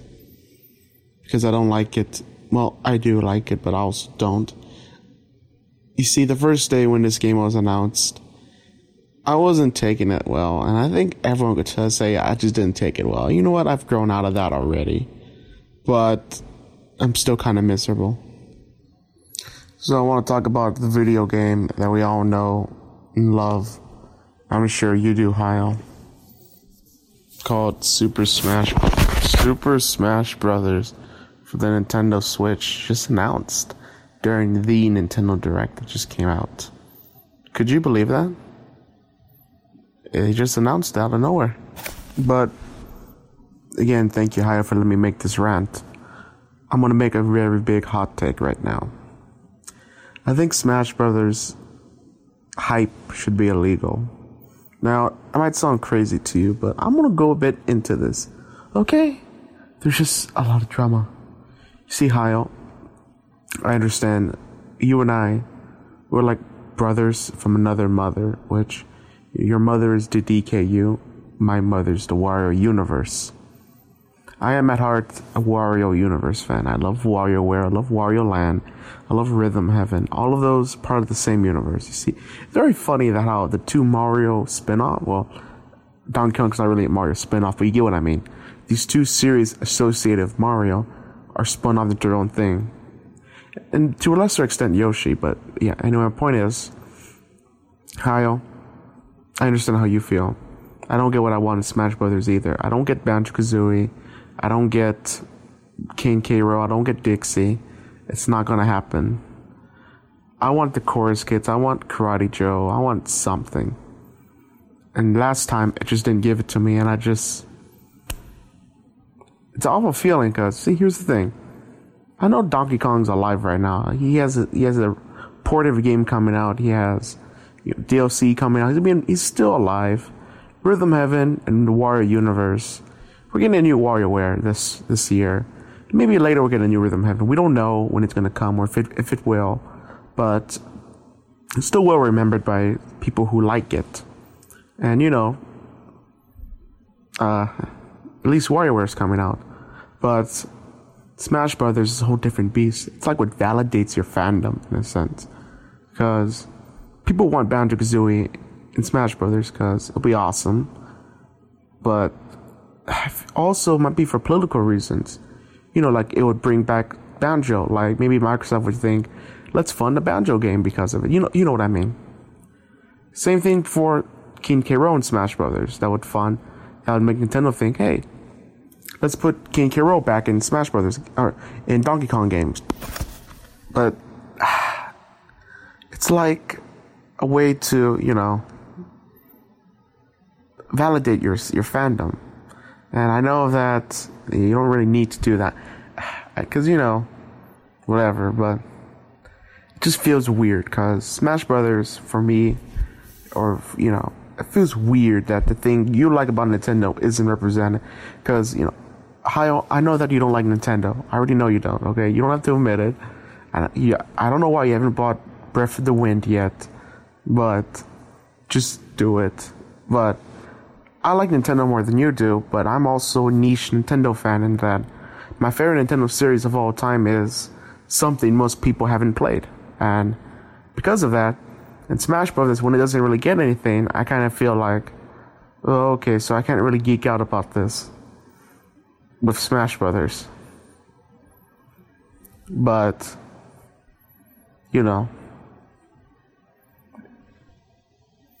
it's like, why? Why does this have to affect us? Because it's hype too. Because your brains are weird. I should know because I know psychologists, okay? I have a friend who wants to be a psychologist, okay? You see, your brain starts to imagine things like, it starts imagining something like this. Oh my god, Smash trailer, you need to see the Smash symbol, the pew, and then the fire shows up, was whoosh. But when you see it, you see King K. Rool, you see Funky Kong, you see Dixie Kong, you see Cranky, playable characters fighting against Donkey Kong or against some other character. You get to see this and you say, oh my god, I want this so bad. And you do see it, but with other fandoms too. Like, Fire Emblem. Fire Emblem got all crazy stuff, okay? They got everything apparently fandom isn't happy about everything either. But point is, of course,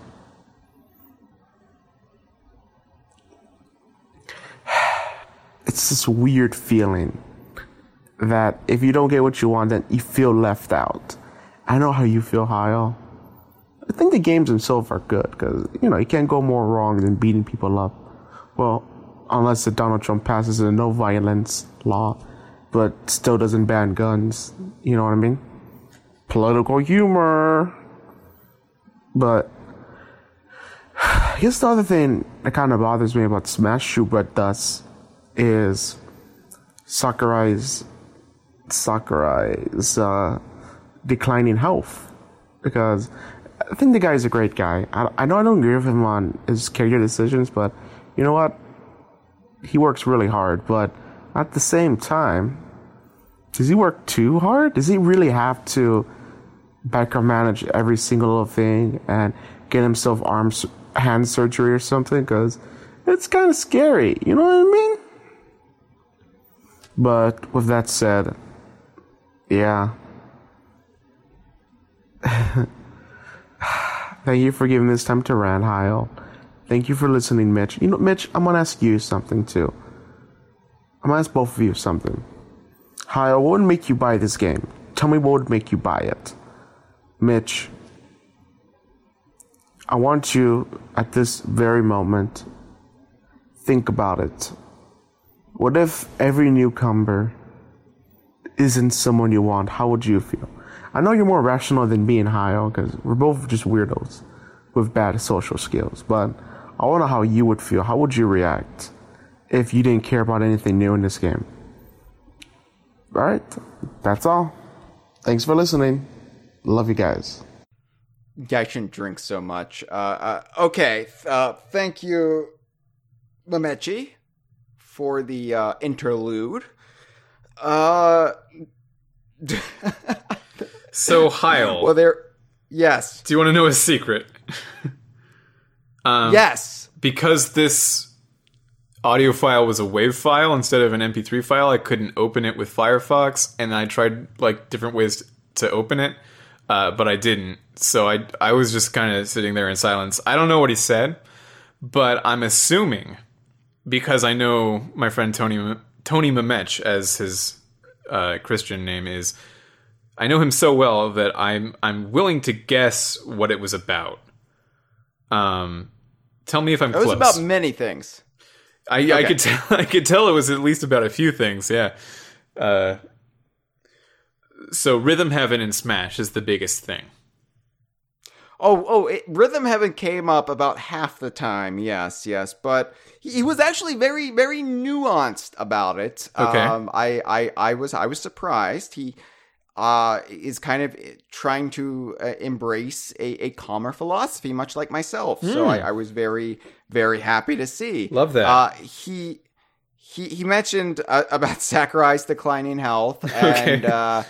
And said he needed arm surgery, and then I just suddenly remembered how many ARMS characters we're probably going to get in the game, and then my previous statement of, it's probably going to be great because they're going to be able to go back in and fill in the gaps of eras they previously ignored, went out the window when I realized they can just add the entire cast of ARMS and call it a day. Not that I think they're going to do that, but it definitely kind of took a bit of a mick out of my previous hopes there. My assumption is that the ARMS character, there will be one of them, and I do think it's kind of a shoo-in. It'll work like Bowser Jr. and the Koopalings does, so you could just switch between Springman and Ribbon Girl, and they all do the same thing. Okay, well, can I bring something up about Link real quick? Why don't they have every Link that's been playable in Smash Brothers available as an alternate costume? Like Ocarina of Time Adult Link, Twilight Princess Link, Breath of the Wild Link, and then maybe add other links. Same thing with Toon Link. Give young Link from Ocarina and Majora's Mask, put him in there as an alt. I don't know. It would be nice if every reincarnation of Link could be playable as well. Yeah, I get you. I kind of don't like the idea of I don't like what they did with Alph and Olimar. In Wii U, if you remember, Alph was an alternate costume. Right. I kind of don't like that because like that's just a strictly different person. Well, what about the Koopalings? The Koopalings kind of there's a point to it. I get why that is.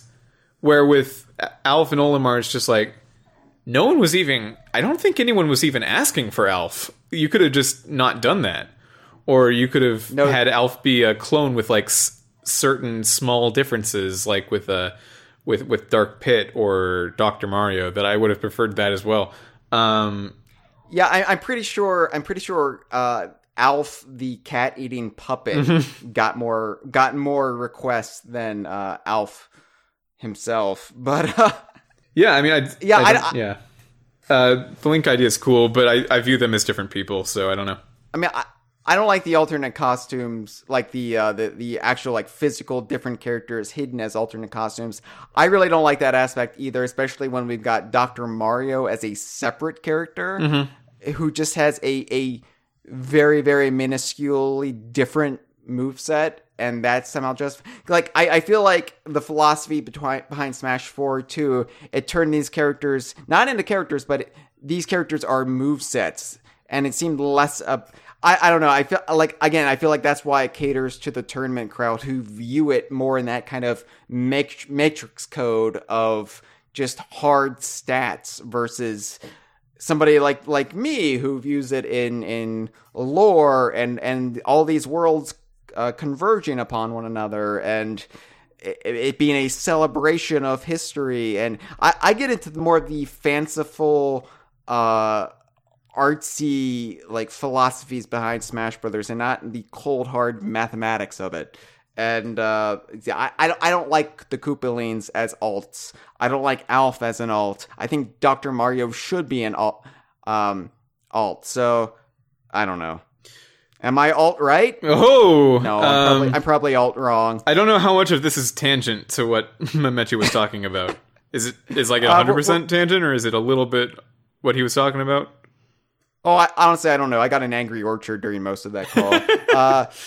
Memechi, he asked, what would it take for me to get this game? And I'm going to get it. I mean, look, he said I'm not a Nintendo fan, so I have to dispute that. It's not that I'm not a Nintendo fan. I'm not going to relitigate all of that. But my point is, I'm going to get this game because it has Donkey Kong, because it has Diddy Kong, and because I played every other Smash Brothers game. So of course I'm going to get it. But yeah, what would make me enjoy it? What would make me a fan of it? What would make me say, by golly, this was a better Smash Brothers game than the last ones we got?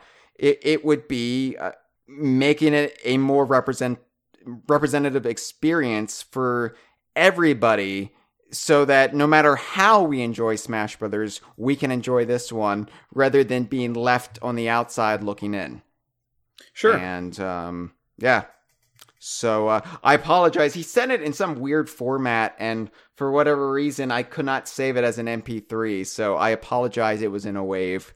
And I apologize that you use Firefox, which cannot play waves. Had I known that ahead of time, I would have accommodated you. Yeah, I would have been able to do it. It was my fault for not thinking that through. I noticed that it wasn't an MP3 before we started, so it's all on me. Okay, well, good. So long as I'm blameless. Sure. We do have some traditional calls to take that are much shorter, and I believe all of those are in MP3 format for you, so feel free to keep your browser window open. Right. Here we go with the first call. Hi, Conversation. It's Gothic Teddy Bear, also known as Kevin Folgers. Hi, Al Mitchell. Good to talk to you both. And now it's the discussion of Smash Brothers. So, anyways, Smash Brothers, yeah, how about that? Well, wow, we were all very surprised by that. Okay, so, obviously my biggest concern, being an avid member of the Kremlin Campaigner, is K. Rool's inclusion. Now, here's the way I see it for K. Rool to happen.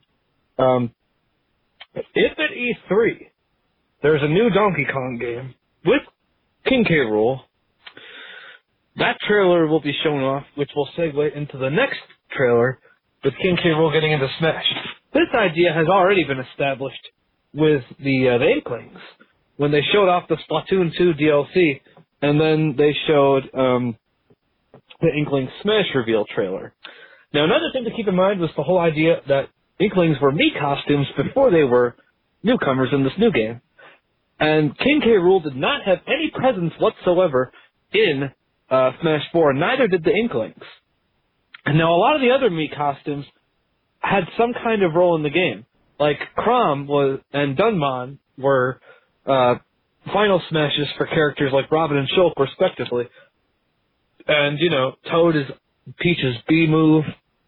And there's all kinds of utilizations of Mii costume characters, but the likes of Inkling, K. Rool, and Geno were not present in the game in their actual form. And the hurdle for Geno is that Geno is owned by Square Enix. So is there hope for K. Rool to finally be a playable character? I'd say the odds are looking much more in favor of him this time around. I hate to say that, though, because, got our hopes up last time. Now, there's a chance also for hopes of K. Rool. Sakurai may not even be the director. We know he's involved with the game, but we don't know if he's director or not. So, anyways, time's running out. King K. Rool, I'll let you guys discuss that. Thank you.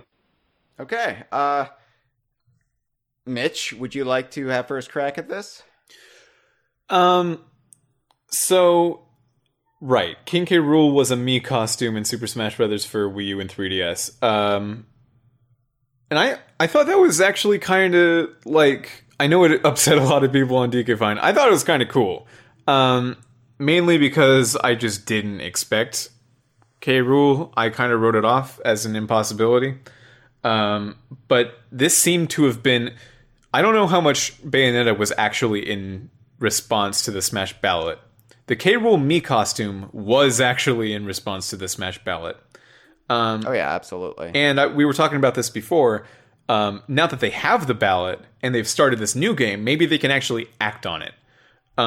So yeah. I would say, very tentatively and with my fingers crossed and standing over the rim of the Grand Canyon, it is more possible than it was last time. Now you brought up the idea of the Inklings, K. Rool, and Geno being maybe more possible this time. Geno's biggest problem was never that he was a Mii costume. Geno's problem is that he's a one-off side character in a Mario RPG. From 20 years ago. Yeah, from 20 years ago, and there's been so many other Mario RPGs. I understand that he's popular, but Paper Mario himself, I would argue, is a much more likely inclusion. Especially now that we have concrete, in-universe, evidence that he is an alternate reality version of Mario. Yeah. So, yeah, absolutely. It's the second kind of Mario that I wouldn't be mad at all. I'd like that second Mario in that case. But yeah, K. Rool, I think it's more possible than last time. The idea of a new Donkey Kong Country game with K. Rool as the enemy being revealed this E3 is unlikely. But I don't know. I could definitely see a new Donkey Kong game. I could see a 3D Donkey Kong game being announced. Because I know Nintendo has something up their sleeves with Donkey Kong. No, I didn't say Retro has something up their sleeves, but I think Nintendo has something up their sleeves with Donkey Kong. Would you think it's but whether or not next level, or who would do it? I have no conception, nor do I have any leaks sent my way to tell me who it could possibly be. But whether or not they decide to tie that in to Smash Brothers, whether or not K. Rool returns in the next Donkey Kong game, I don't know. I could see it, and I think it's a greater possibility now than it was back in 2014. But honestly, I don't know. You look at things like Sakurai indulging the K. Rool fans with the Mii costume in Smash 4. You look at, K. Rool being referenced as a street sign in New Donk City in Super Mario Odyssey. I feel like K. Rool's days of being ignored and treated as a non-entity by Nintendo are on the wane. I feel like inevitably he will return.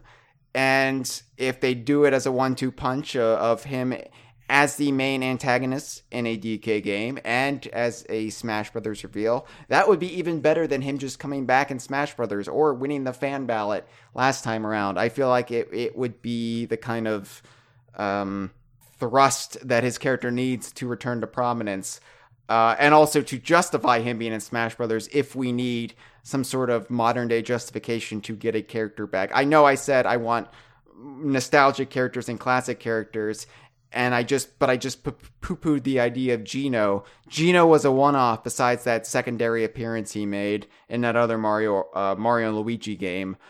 But, Geno's importance was never there. He's been a fan favorite, but I liken him to the Mario equivalent of Tip Top or something, Like, well, yeah, he's just like one of the party. And we're probably angering a lot of Geno fans out there, but he was just like one of the characters in the party in Super Mario RPG. It's like in Paper Mario: The Thousand Year Door, you had a suite of party members, and like one of them was a old salty pirate, or not a pirate, but like a sailor Bob-omb named Captain Bobbery. It would be like him. Like, it's no, you can't just have that. It's so so small. I understand characters in that are have a certain popularity in fan bases, and we tend to exaggerate their importance in our own heads. We do that at DK Vine as part of the gag. Like, we celebrate these characters and it's a little bit skewed in our case because then the creators also indulge us because we have a more direct line to the creators. So we get things like Royston popping up in myriad of places. But I don't think it's the case with Nintendo, and Nintendo's never been really one to do that. So give it up. Geno's never going to happen. I think the bringing it back to the Donkey Kong conversation. Yes. The good news is, well, no, here's the bad news first.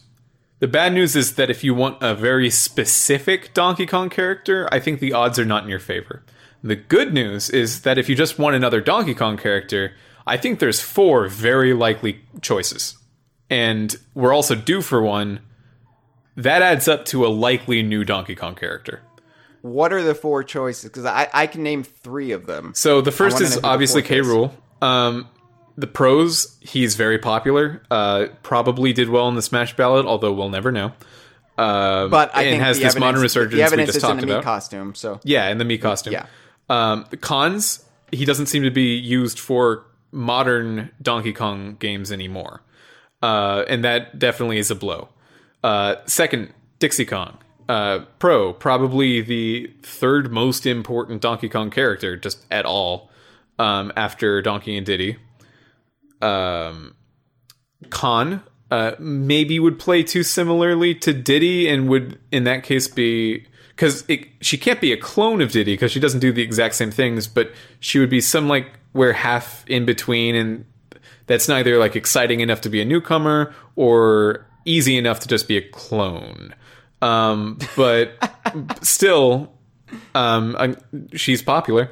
Third is Cranky Kong. Pro's got a big boost with Tropical Freeze and has always been important to the series. Is important to Nintendo, being that it's the Donkey Kong from Donkey Kong Arcade. Cons, Nintendo doesn't think so. And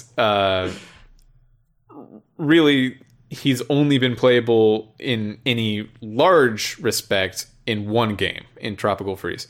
And the fourth, I think, is maybe, in my head, right now, the most likely...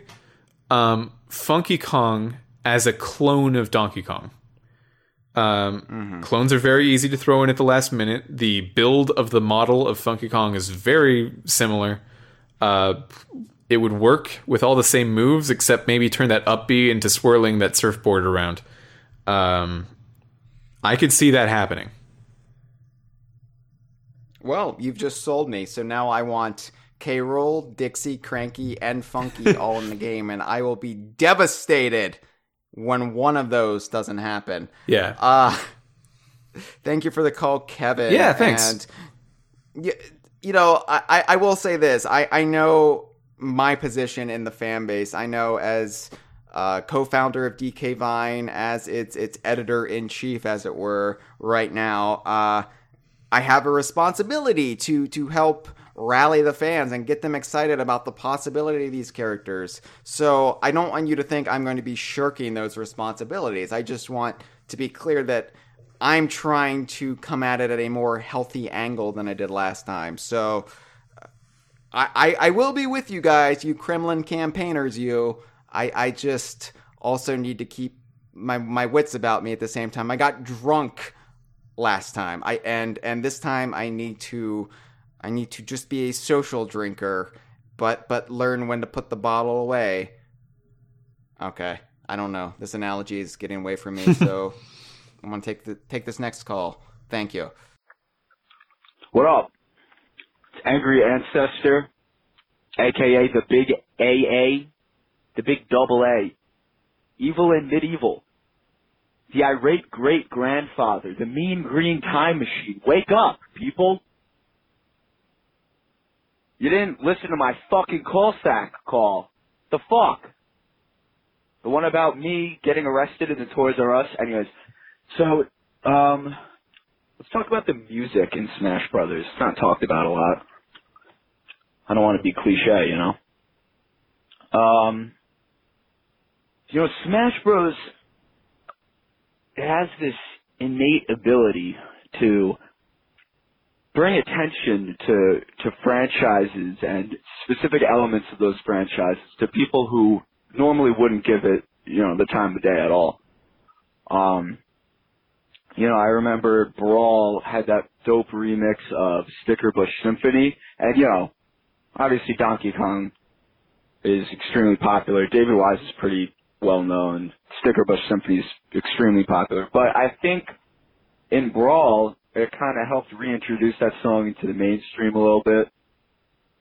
It introduced the song and the series probably to a lot of younger gamers, and it probably kind of helped non-believers realize how beautiful Donkey Kong can really be, and maybe cause them to give the series a second chance, So, if my question is, if you had to pick 3 songs from the DKU to be in the quote-unquote new Smash Brothers game, what would they be? Alright. See you in church.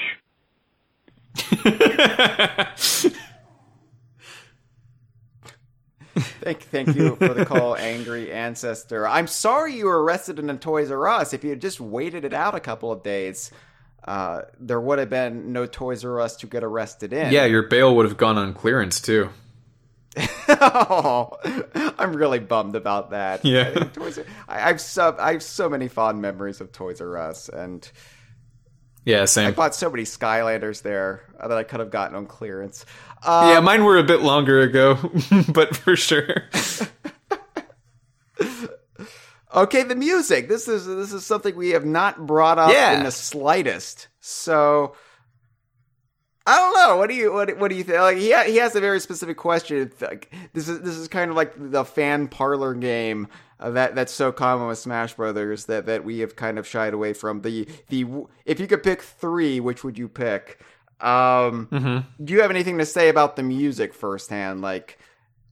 Because honestly, it's something I don't think a whole lot about. I like a lot of the Smash Brothers music, but for me, at the end of the day, a lot of them are just cover versions of, and I always prefer the original take.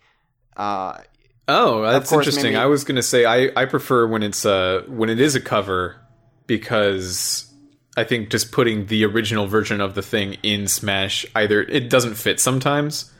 Yeah. I agree with you there. I just mean in general, as far as I'll never prefer the Smash Brothers version of the DK rap. Oh, well, for yeah. example. Yeah, that's just clearly inferior.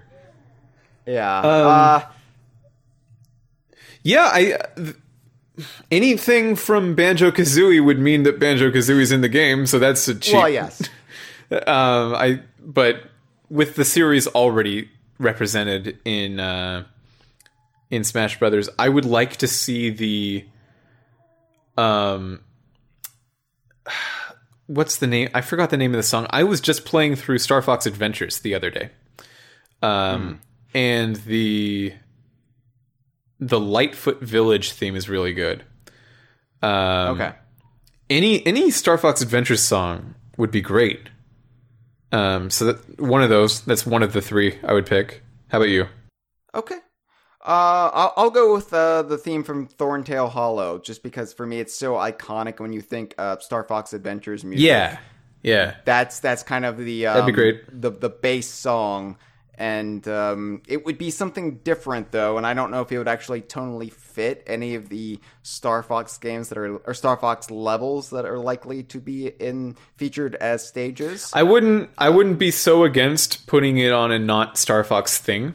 There was some more of that in Smash Wii U than there was in Brawl. There were occasionally just songs that were from completely different series showing up on stages. Like the Xenoblade stage was very naturalistic and atmospheric, but also had like these very big ships and like metallic robots and stuff that would maybe fit into the vibe of Star Fox Adventures. So I could see a Star Fox Adventures song going there, maybe. You could just play it on a Donkey Kong stage. Yeah, or that. It's David Wise, and most of the game took place in lush, naturalistic environments. So yeah, there you go. All right, do you have a second one?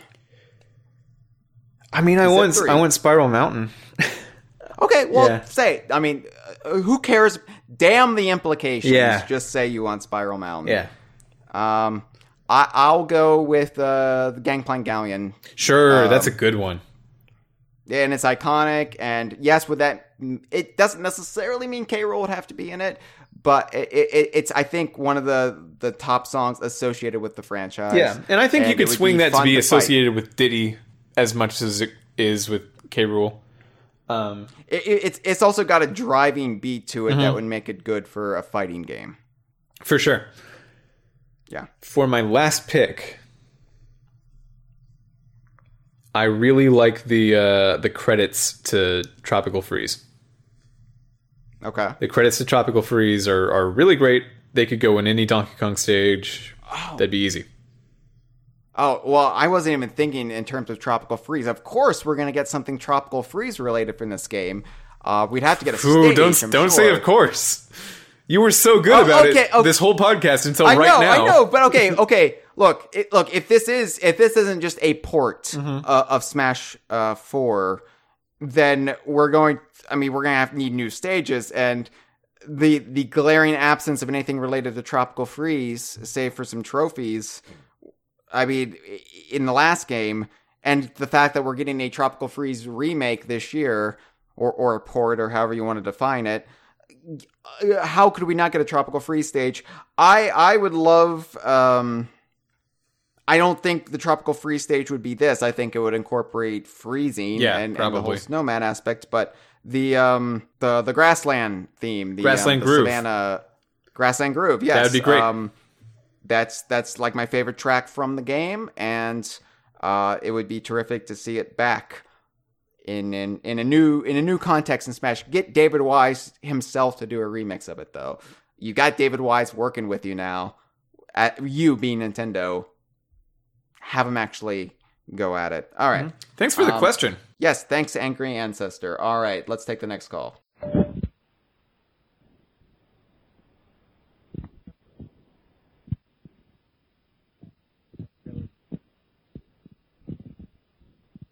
So, what are some that you would bring back from past games? I know a popular one is the adventure mode, which would be really cool. One thing I'd like to see come back is the slot machine trophy feature from Melee. I know in each game they've had different, trophy games, but I always liked that first one. It was always really satisfying to get one you didn't have already. And, no frills to it. Just put in coins and get trophies. Also, I know this might be a popular question, but if by some chance Banjo-Kazooie did happen to get in, what moveset would you want for them? What level, music, the whole shebang. Although, if you guys already answered this question, then you know what? Don't even worry about it. All right, have a great rest of the show. Bye-bye.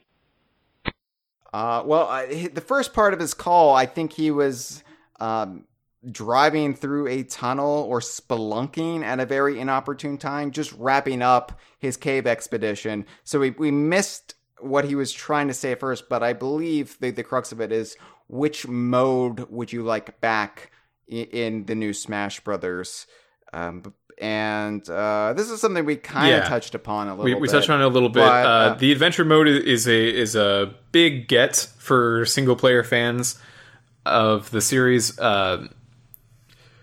I really don't mind if it's more like Melee or more like Brawl. In that sense, Brawl definitely had like the bigger story. It was a bit more fulfilling, but Melee's was replayable and repeatable, and it was different every time a little bit. The thing is, if they bring back the Melee style adventure mode, I would want it to be more complete. It still felt like an afterthought in Melee. Yeah, it could be a little bit longer, for sure. You had like a few stages that were really cool, like, you know, the side-scrolling Mushroom Kingdom stage, and I loved how they incorporated like a golf course in the background. It felt very much like you're seeing a side of the Mushroom Kingdom that the mainline Mario games will never show you. We're incorporating a little bit more of the Mario legacy in this. And it also came at a time when we weren't getting any 2D Mario Brothers games. This is before the new Super Mario Brothers game. So it felt very, very cool. You know, the Metroid stage was cool, you know, but I would want more. Like, for Donkey Kong, they just had you fight.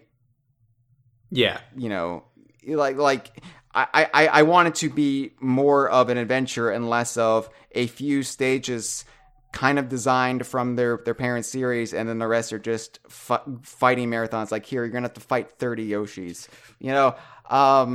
Yeah, maybe so some like I would brief, like 10 to 15 second cutscenes of the quality and style of Super Smash Bros. Subspace Emissary. Yes.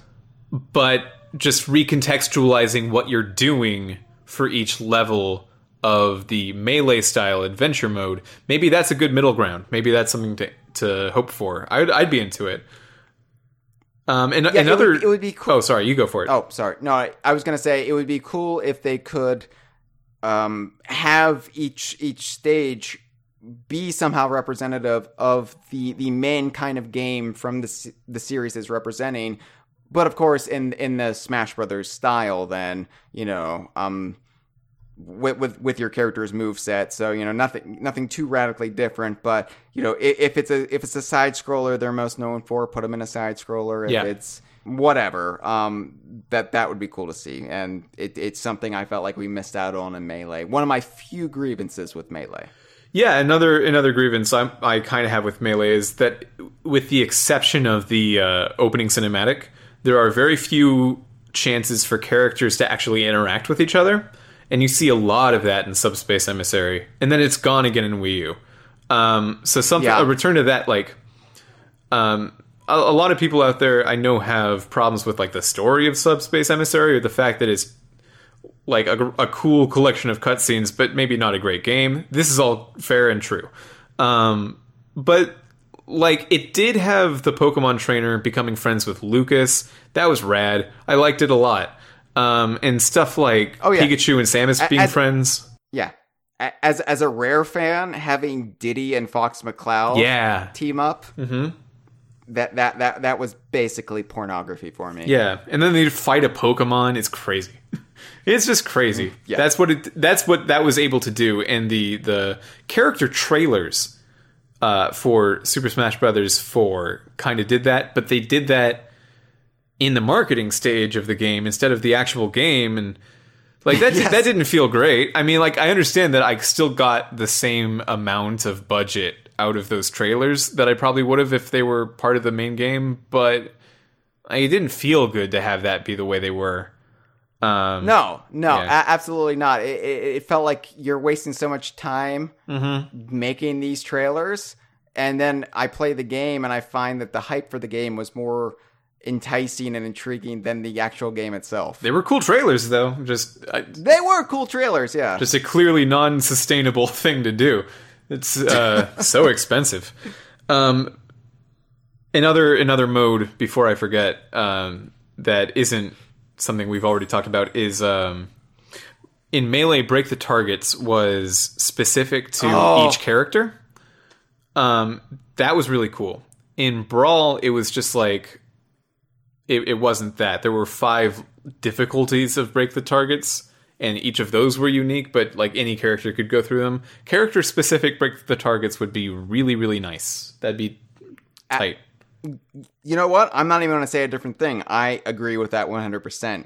And the thing I loved about break the targets in Melee was it taught me how to play as every character. Not like master them, not like become a tournament winning, champion with each character, but it taught me how I can then utilize every character to win all of the single player modes that I needed to get all the achievements, to get all the trophy, stuff like that. Character-based puzzles. Yeah. And some of those break the target puzzles were hard. Mm-hmm. It was hard to figure out and satisfying when you got it. So I would absolutely love to see that back. Give me incentive to play as all of these characters. I'm mostly going to play as Diddy Kong and Donkey Kong and K. Rool and Funky Kong and Swanky Kong and Brash Bear. But you know what? I know, because I know all those characters are getting in, and my whole year will be ruined otherwise. But I'll play as Dark Pit if you give me a break the targets specifically designed around Dark Pit. That sounds fun to me. Yeah. I'll do it. You see, in Melee, I didn't have any connection to Marth and Roy. None whatsoever. I ended up liking them because of what I went through in the game. If in the absence of any like character-specific things, like a story beat in Subspace Emissary or like a specific break the targets mode for that character, it was really hard for me to like make new friends with a character I was not yet familiar with in Wii U. Where I was into it in Melee and Brawl. Like, yeah, I have no idea, or at the time I had no idea what Metal Gear Solid was all about. And Brawl got me like into Metal Gear Solid. I really like it now. And I think that is the power of Smash, and by not utilizing it, it's a little bit of a missed opportunity. But the other part of that call was Banjo-Kazooie's moveset. Yes. I'm not thinking anything too crazy. A lot of the new characters from 4 and what looks like the Inklings will be, they've got these niche specific things that only they can do, which is kind of cool. But I don't think Banjo's that kind of character. I imagine a side B to be maybe like shooting like Banjo ducks down, Kazooie pops her head out and she shoots a grenade egg. You can just swing Kazooie around by the neck like Breagle Bash for the standard moves. Maybe for a final smash, you have Mumbo come out and he transforms you into a T-Rex. See, I'm thinking so much more basic, and I realize I'm thinking more in Melee terms than the hyper convoluted nonsense that 4 descended into. But I was thinking final smash. A flight pad comes out and you can beak bomb them. I realize that's lacking the spectacle. And that's pretty good too, though. But yeah, I mean, yeah, sure. Speaking of that, though, Mario's final smash should also be a T-Rex from Odyssey, and we just get 2 T-Rex based final smashes. I wouldn't be against it. T-Rexes are great. There is a lack of T-Rex in Smash as it is.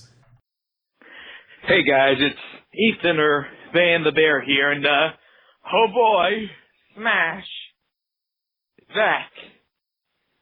Yeah.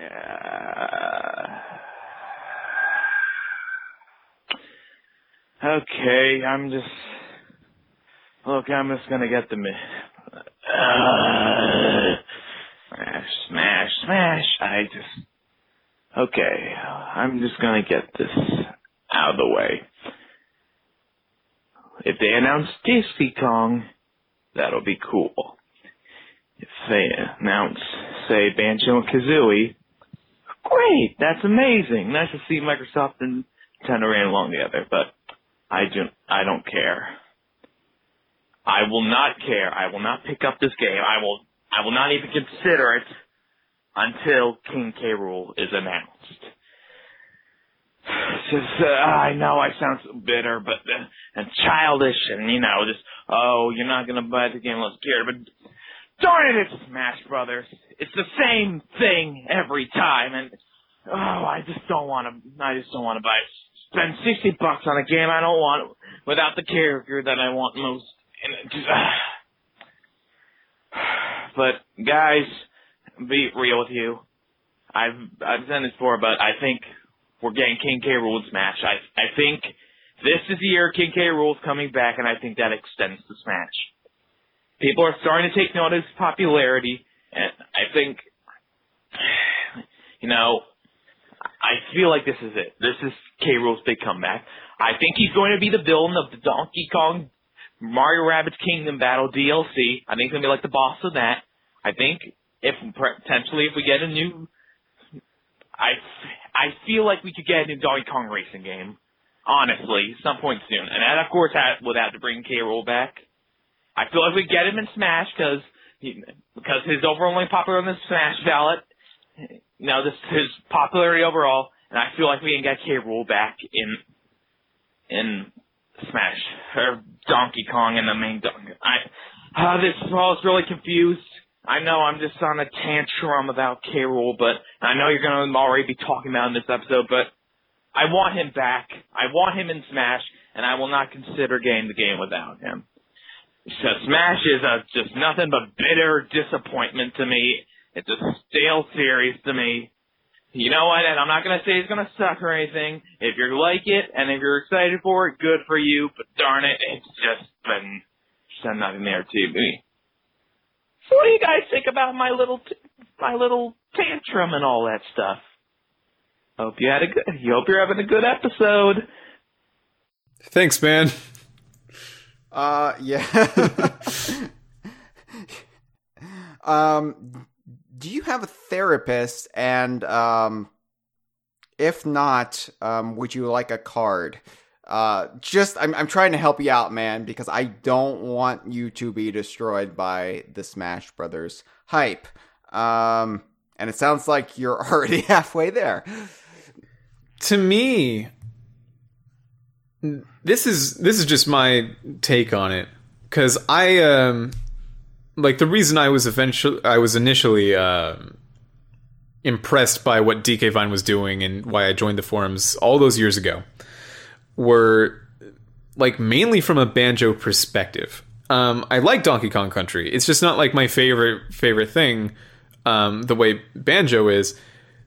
I don't see, maybe this is just crazy. I'm just wrong. I'm just off base here.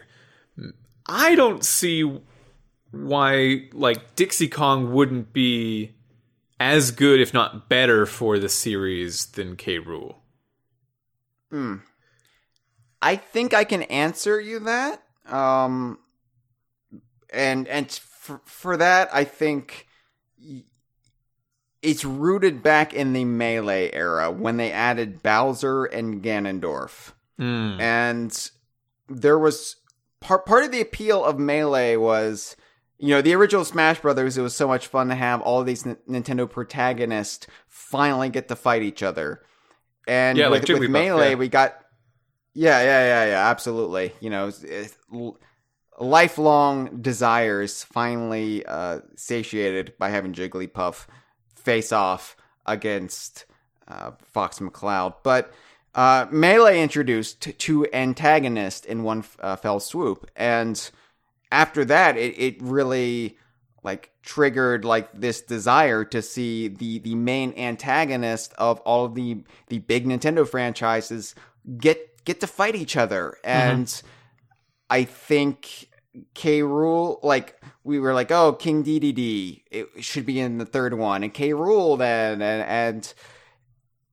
and that desire has never really left, and it's only grown in certain segments, especially of the Donkey Kong fan base, and so much so that K. Rool now outweighs Dixie in getting in Smash Brothers. And it's not like we wouldn't be happy or proud to see Dixie up there on that stage, and she absolutely deserves it. Well, but I don't think that applies to Ethan / Bane the Bear. I think he's okay.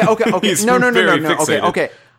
I'm saying in a general, broader sense, but I think where Ethan and a lot of fans are coming from is there is a greater validation to have the series' primary antagonist up there, because it's a validation that your series is just as well-rounded and complete as Mario, as Zelda, in Smash Brothers' case, as Kirby.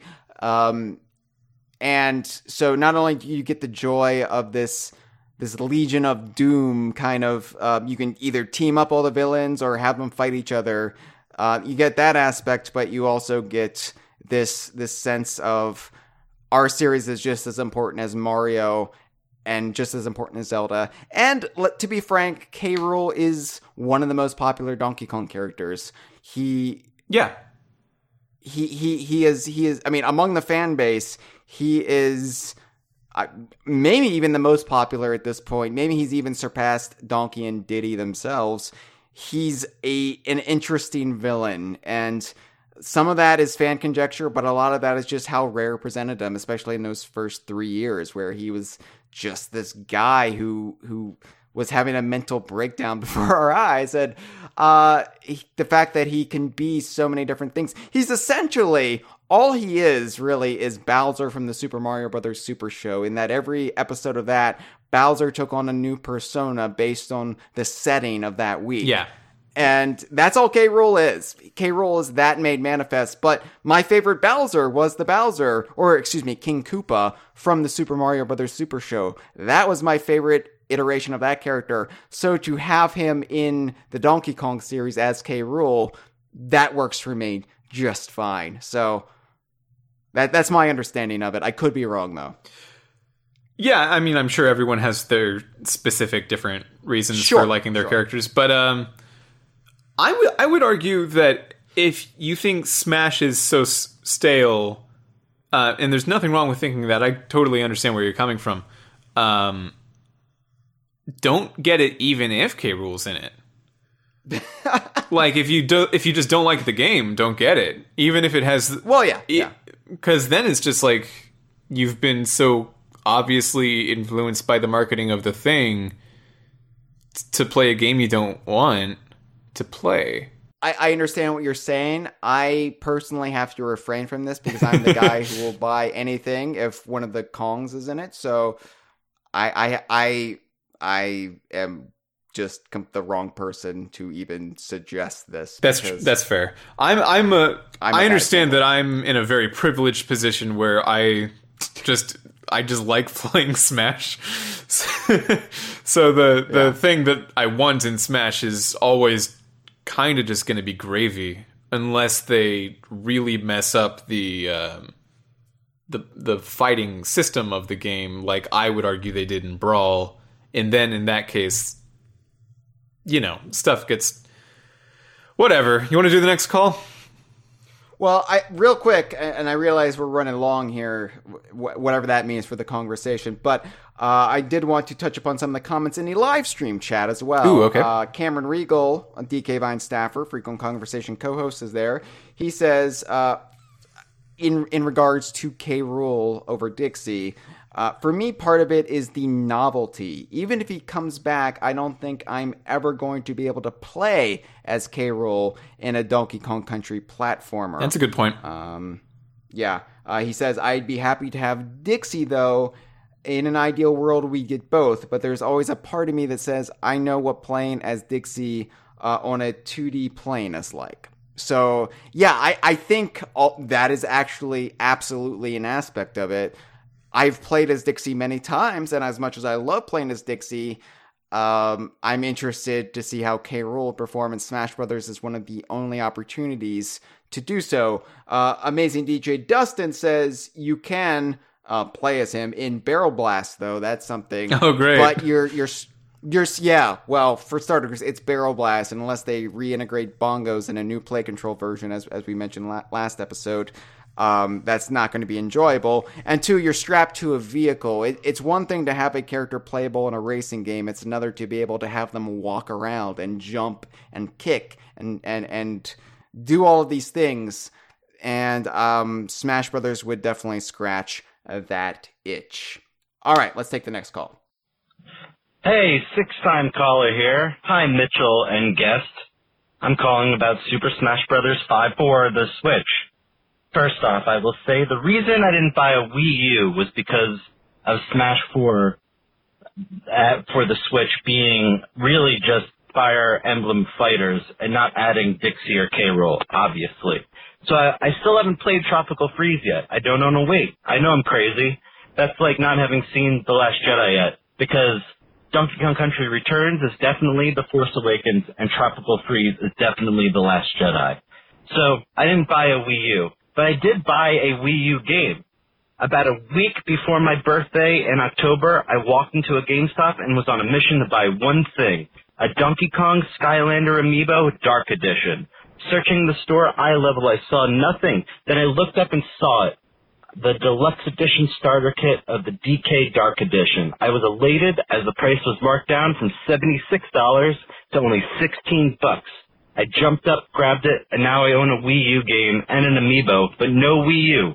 Moral of the story, I was so against Smash 4 that I refused to buy a Wii U even though I own a Wii U game. I'm tepidly excited for Smash Switch, but I was also excited, but I also exited out of the hype about a year before Smash 4 came out, so who knows if they announce Marth's straight uncle or Roy's former babysitter or Marth's Sunday barista at the specific Starbucks that he goes to as characters, I may tap out again. Listen, obviously they're going to utilize the Smash 4 engine since the Wii U and the Switch must have similar architecture with all of these remakes they've been doing. I also hope that stupid fucking bunny from the 3DS badge game is included. One of the best new Nintendo characters by far. At its heart, Smash Bros. Really is the culmination of every Nintendo franchise, and Smash 4 didn't live up to that history. It was the Avengers of video games, except without Kevin Feige and wife cheater Joss Whedon at the helm. As a kid, I drew out how Super Smash Bros. Should be on the back of my 7th grade math homework. In it, I added Banjo-Kazooie, obviously, as this was the year 1997, and some Super Mario RPG bucks. Let's be honest, the thing that needs to be in Super Smash Bros. 5 the most is the radar scope from Radar Scope. Six-time caller, thank you for your always absolutely correct opinions on everything. It's interesting when you get like a well-written phone call. Yeah, like I don't know if he scripts these things ahead of time or if he's just so much better at improv than I am. I don't even know where he was going with that. Radar Scope, I like that. I want them to get weird with it. I don't mind that they get weird with it. Like for some people, like the Wii fitness trainers were a bridge too far. I like those. Oh yeah, me too. That's my favorite. Yeah. I but love that. I want them to get even weirder and more obscure. Like I want one of the things that I've always wanted, along with like Chad and other DK Vine staffers over the years, has been Space Puck from Galactic Pinball. And then Jeff Oden suggested, what if we have a Virtual Boy as a playable character called the Virtual Boy, and he projects, different aspects of Virtual Boy games from his visor, similarly to how Duck Hunt was a celebration of all of the light gun games, the Zapper games. And that's what I want them to get weird with. Like Mr. Game & Watch was great. I want something similar for the Virtual Boy. And Radar Scope, I'm not too familiar with what the actual game is. I know that's the arcade game that had to be retooled into Donkey Kong 81. Like it was the one that they had all those cabinets of in North America that they changed into the first Donkey Kong arcade cabinets. I have no idea what the game is. So, sure, yeah. I mean, whatever. If you just mean the cabinet, great. If you mean a specific thing from that game, also cool. I don't know. Well, it could also be a stage, That's the thing. Like, we need better stages in this Smash Brothers game, and I'm not afraid of them incorporating stages sans characters. We don't need a character stage correspondence necessarily. We can have lots more stages to represent those Nintendo franchises that maybe don't warrant a character. And they've been doing that. In Brawl, they had an Animal Crossing stage before they had Villager, and there's been PictoChat and some other stuff like that. Yeah, but I don't know. I feel like those stages aren't any fun. Okay. I feel like they suck. I guess my thing is I want that, but I want them done well. Well, yeah. I mean, with all the stuff I've been suggesting, the underlying unsaid second suggestion is, but good. Right. Yeah. Yeah. What if it had good graphics, Heil? Whoa. Which is the best form of criticism. It would, it'd be like, oh yeah, well this movie was fine. I would have loved it if it was actually, competently done. Yeah. But, it's fine. It was pretty good, but it would have been better if it was better. Whoa. So that's the kind of high caliber video game criticism and commentary one can expect every episode here on DK Vines, The Conversation, and the Super Jump podcast as well. Sure. There's another point he wanted. Oh yeah, Dark Donkey Kong from off of Skylanders. You know what? Turnabout's fair play. Let's get Dark Donkey Kong as an alt. Funky Kong and Dark Donkey Kong as clones. Sure. Yeah, sure. Whatever. I would like Donkey Kong to have his Evel Knievel jumpsuit from Skylanders as an alternate costume this time around. Sure, man. I don't think it's going to happen. I think he's just going to have different colored furs again, but Mario has his America costume or whatever the hell that is. Give me the Evel Knievel jumpsuit. I like it. I'm sure you were probably joking, but in case you didn't know, or in case listeners out there didn't know, the America jumpsuit that Mario has is from NES Golf. Is that the actual name of it? Because I know there was the original NES Golf Open or whatever. Because there were two NES games that vaguely used Mario. There was one explicitly that used Mario that came later that had Daisy in it and Luigi, and then there was an earlier one that had a vague Mario shaped character. But I don't remember which one it was, but it's one of those. No, it was from the second one, because the one that had the vague Mario proportioned character, it was Mario but in regular human proportions, and it was just called Golf. And it was one of the earlier NES games. My dad bought it when we bought an NES because he's a big golfer, and he bought that game, and that was the first golf game that he later replaced with Lee Trevino's Fighting Golf for the NES. Fighting Golf. I played my fair share of Fighting Golf back in the day. One time I'm gonna have to do an Oops All Tangents episode about Lee Trevino's Fighting Golf, because I see people make fun of it online. One of the worst titles ever, as far as actual video game names, Lee Trevino's Fighting Golf. But you know what? Have you ever played it, people? I don't think so. I have. I can't say I have. I have. Yeah, so I was just wondering about this announcement. It's great. Everyone is happy. Is it really just because you want the development team to pretend that Donkey Kong is as important as Mario? Thanks. I'm afraid you were, I don't know, eating a bag of Doritos or something during half that call, so I didn't actually understand what the fuck you were asking. I think it's something about me not liking Smash Brothers. I assume he wasn't referring to you, Mitchell. Just because this is my house. Mm-hmm. I think he was saying something like, is the reason you have so many underlying issues with Smash Brothers because psychologically you're jealous that Mario gets so much attention, and you wish Donkey Kong could, because you live in a make-believe world where Donkey Kong is just as important as the Mario series. I think that's what he was asking. And yes, the answer is yes. That probably plays a large part of it. And I feel like I have the small man syndrome. I feel like I need to buy a high powered rifle. I feel like I need a big pickup truck with monster truck wheels on it. After I play Smash 4, because I've only got 2 characters. I've only got a couple stages. Mario's got goddamn near Baker's dozen. Yeah. A Fire Emblem is just out the wazoo, and yeah. So yes, that does play a part in it. I'm only human. Look, I recognize my faults. What are you doing to improve you, caller? You know, the thing with Mario is that it's represented not just the number of characters, but it's also the exact picks that they've picked are like good picks for representation.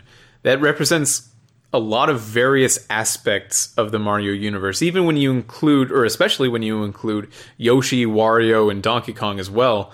Like a lot of bases are covered. The thing with Donkey Kong, and I was kind of thinking about this when I was talking about why YK Rule over Dixie. If you had Dixie Kong, that would be, I mean, she is an important character, but it would also look like you just have 3 Kongs and that's it. And that would maybe send the message that that's the only thing going on in Donkey Kong. I think that Zelda is actually similarly poorly represented in Smash. Not necessarily in the number of characters, again, but just the kind of characters. Like, all of those are humanoid folks. In Ganondorf, Zelda, Sheik, Link, and the other Link. When there's so many different races and colorful characters in Zelda. So yeah, that's not related to this person's call at all. I was just thinking about that. I hope that the style of representation is better in this one, even if the number of represented things is not. I mean, it's weird how poorly Zelda is represented in Smash Brothers when you would think that would be second best represented, considering it's fucking Zelda. Yeah. And Fire Emblem, like it's so skewed, again, I think, towards Sakurai's preferences. And that wasn't an issue in Brawl. It was only until 4 that it just felt like, I'm just going to make this game for me with a few breadcrumbs for, you know, what other people want. And maybe that's just my own biases and prejudices coming to the surface, because if I were a bigger fan of any of those franchises that corresponded with what Sakurai chose, then I wouldn't necessarily be saying that. But it's just bitter, sour grapes. I understand that. And this is why I want to avoid this kind of discussion. But you can't, Mitchell. You can't. You can run, but you can't hide for long, because the rest of the internet will find you cowering under that rock. And I know why so many of our callers went spelunking this week, because they're trying to escape from it themselves. So wrapping it all up, you said September, not November. Why September? Right. Thanks for reminding me. I totally forgot about that. You're welcome. A lot of people are saying that this could coincide with the launch of Nintendo's new paid online service, and that launches in September.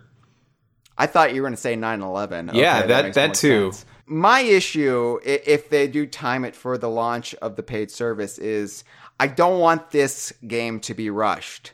And I feel like, I don't know if that was actually an aspect of the last Smash Brothers, if it was rushed at the end of the day, but I don't want them to be rushing to meet an artificial deadline when I want this game to be good, because there really are no do-overs. You can try to smooth over the cracks with DLC, but it's not going to happen if the underlying, what do you call a foundation for a road? I'm not a man who works with his hands too much. I would assume road. You can pave over the road all you want, but if that road is on quicksand, you're not going to be able to drive over it.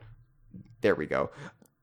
Nicely done, Heil. If the paved road is over quicksand, you can't. No. No, because the pavement will eventually sink into quicksand. Okay. The ground itself is rotten. Not literally rotten, but it's unsuitable. It's. My smoke alarm is going off. I should probably examine. Oh. Got some fire? This has been a File 2 production.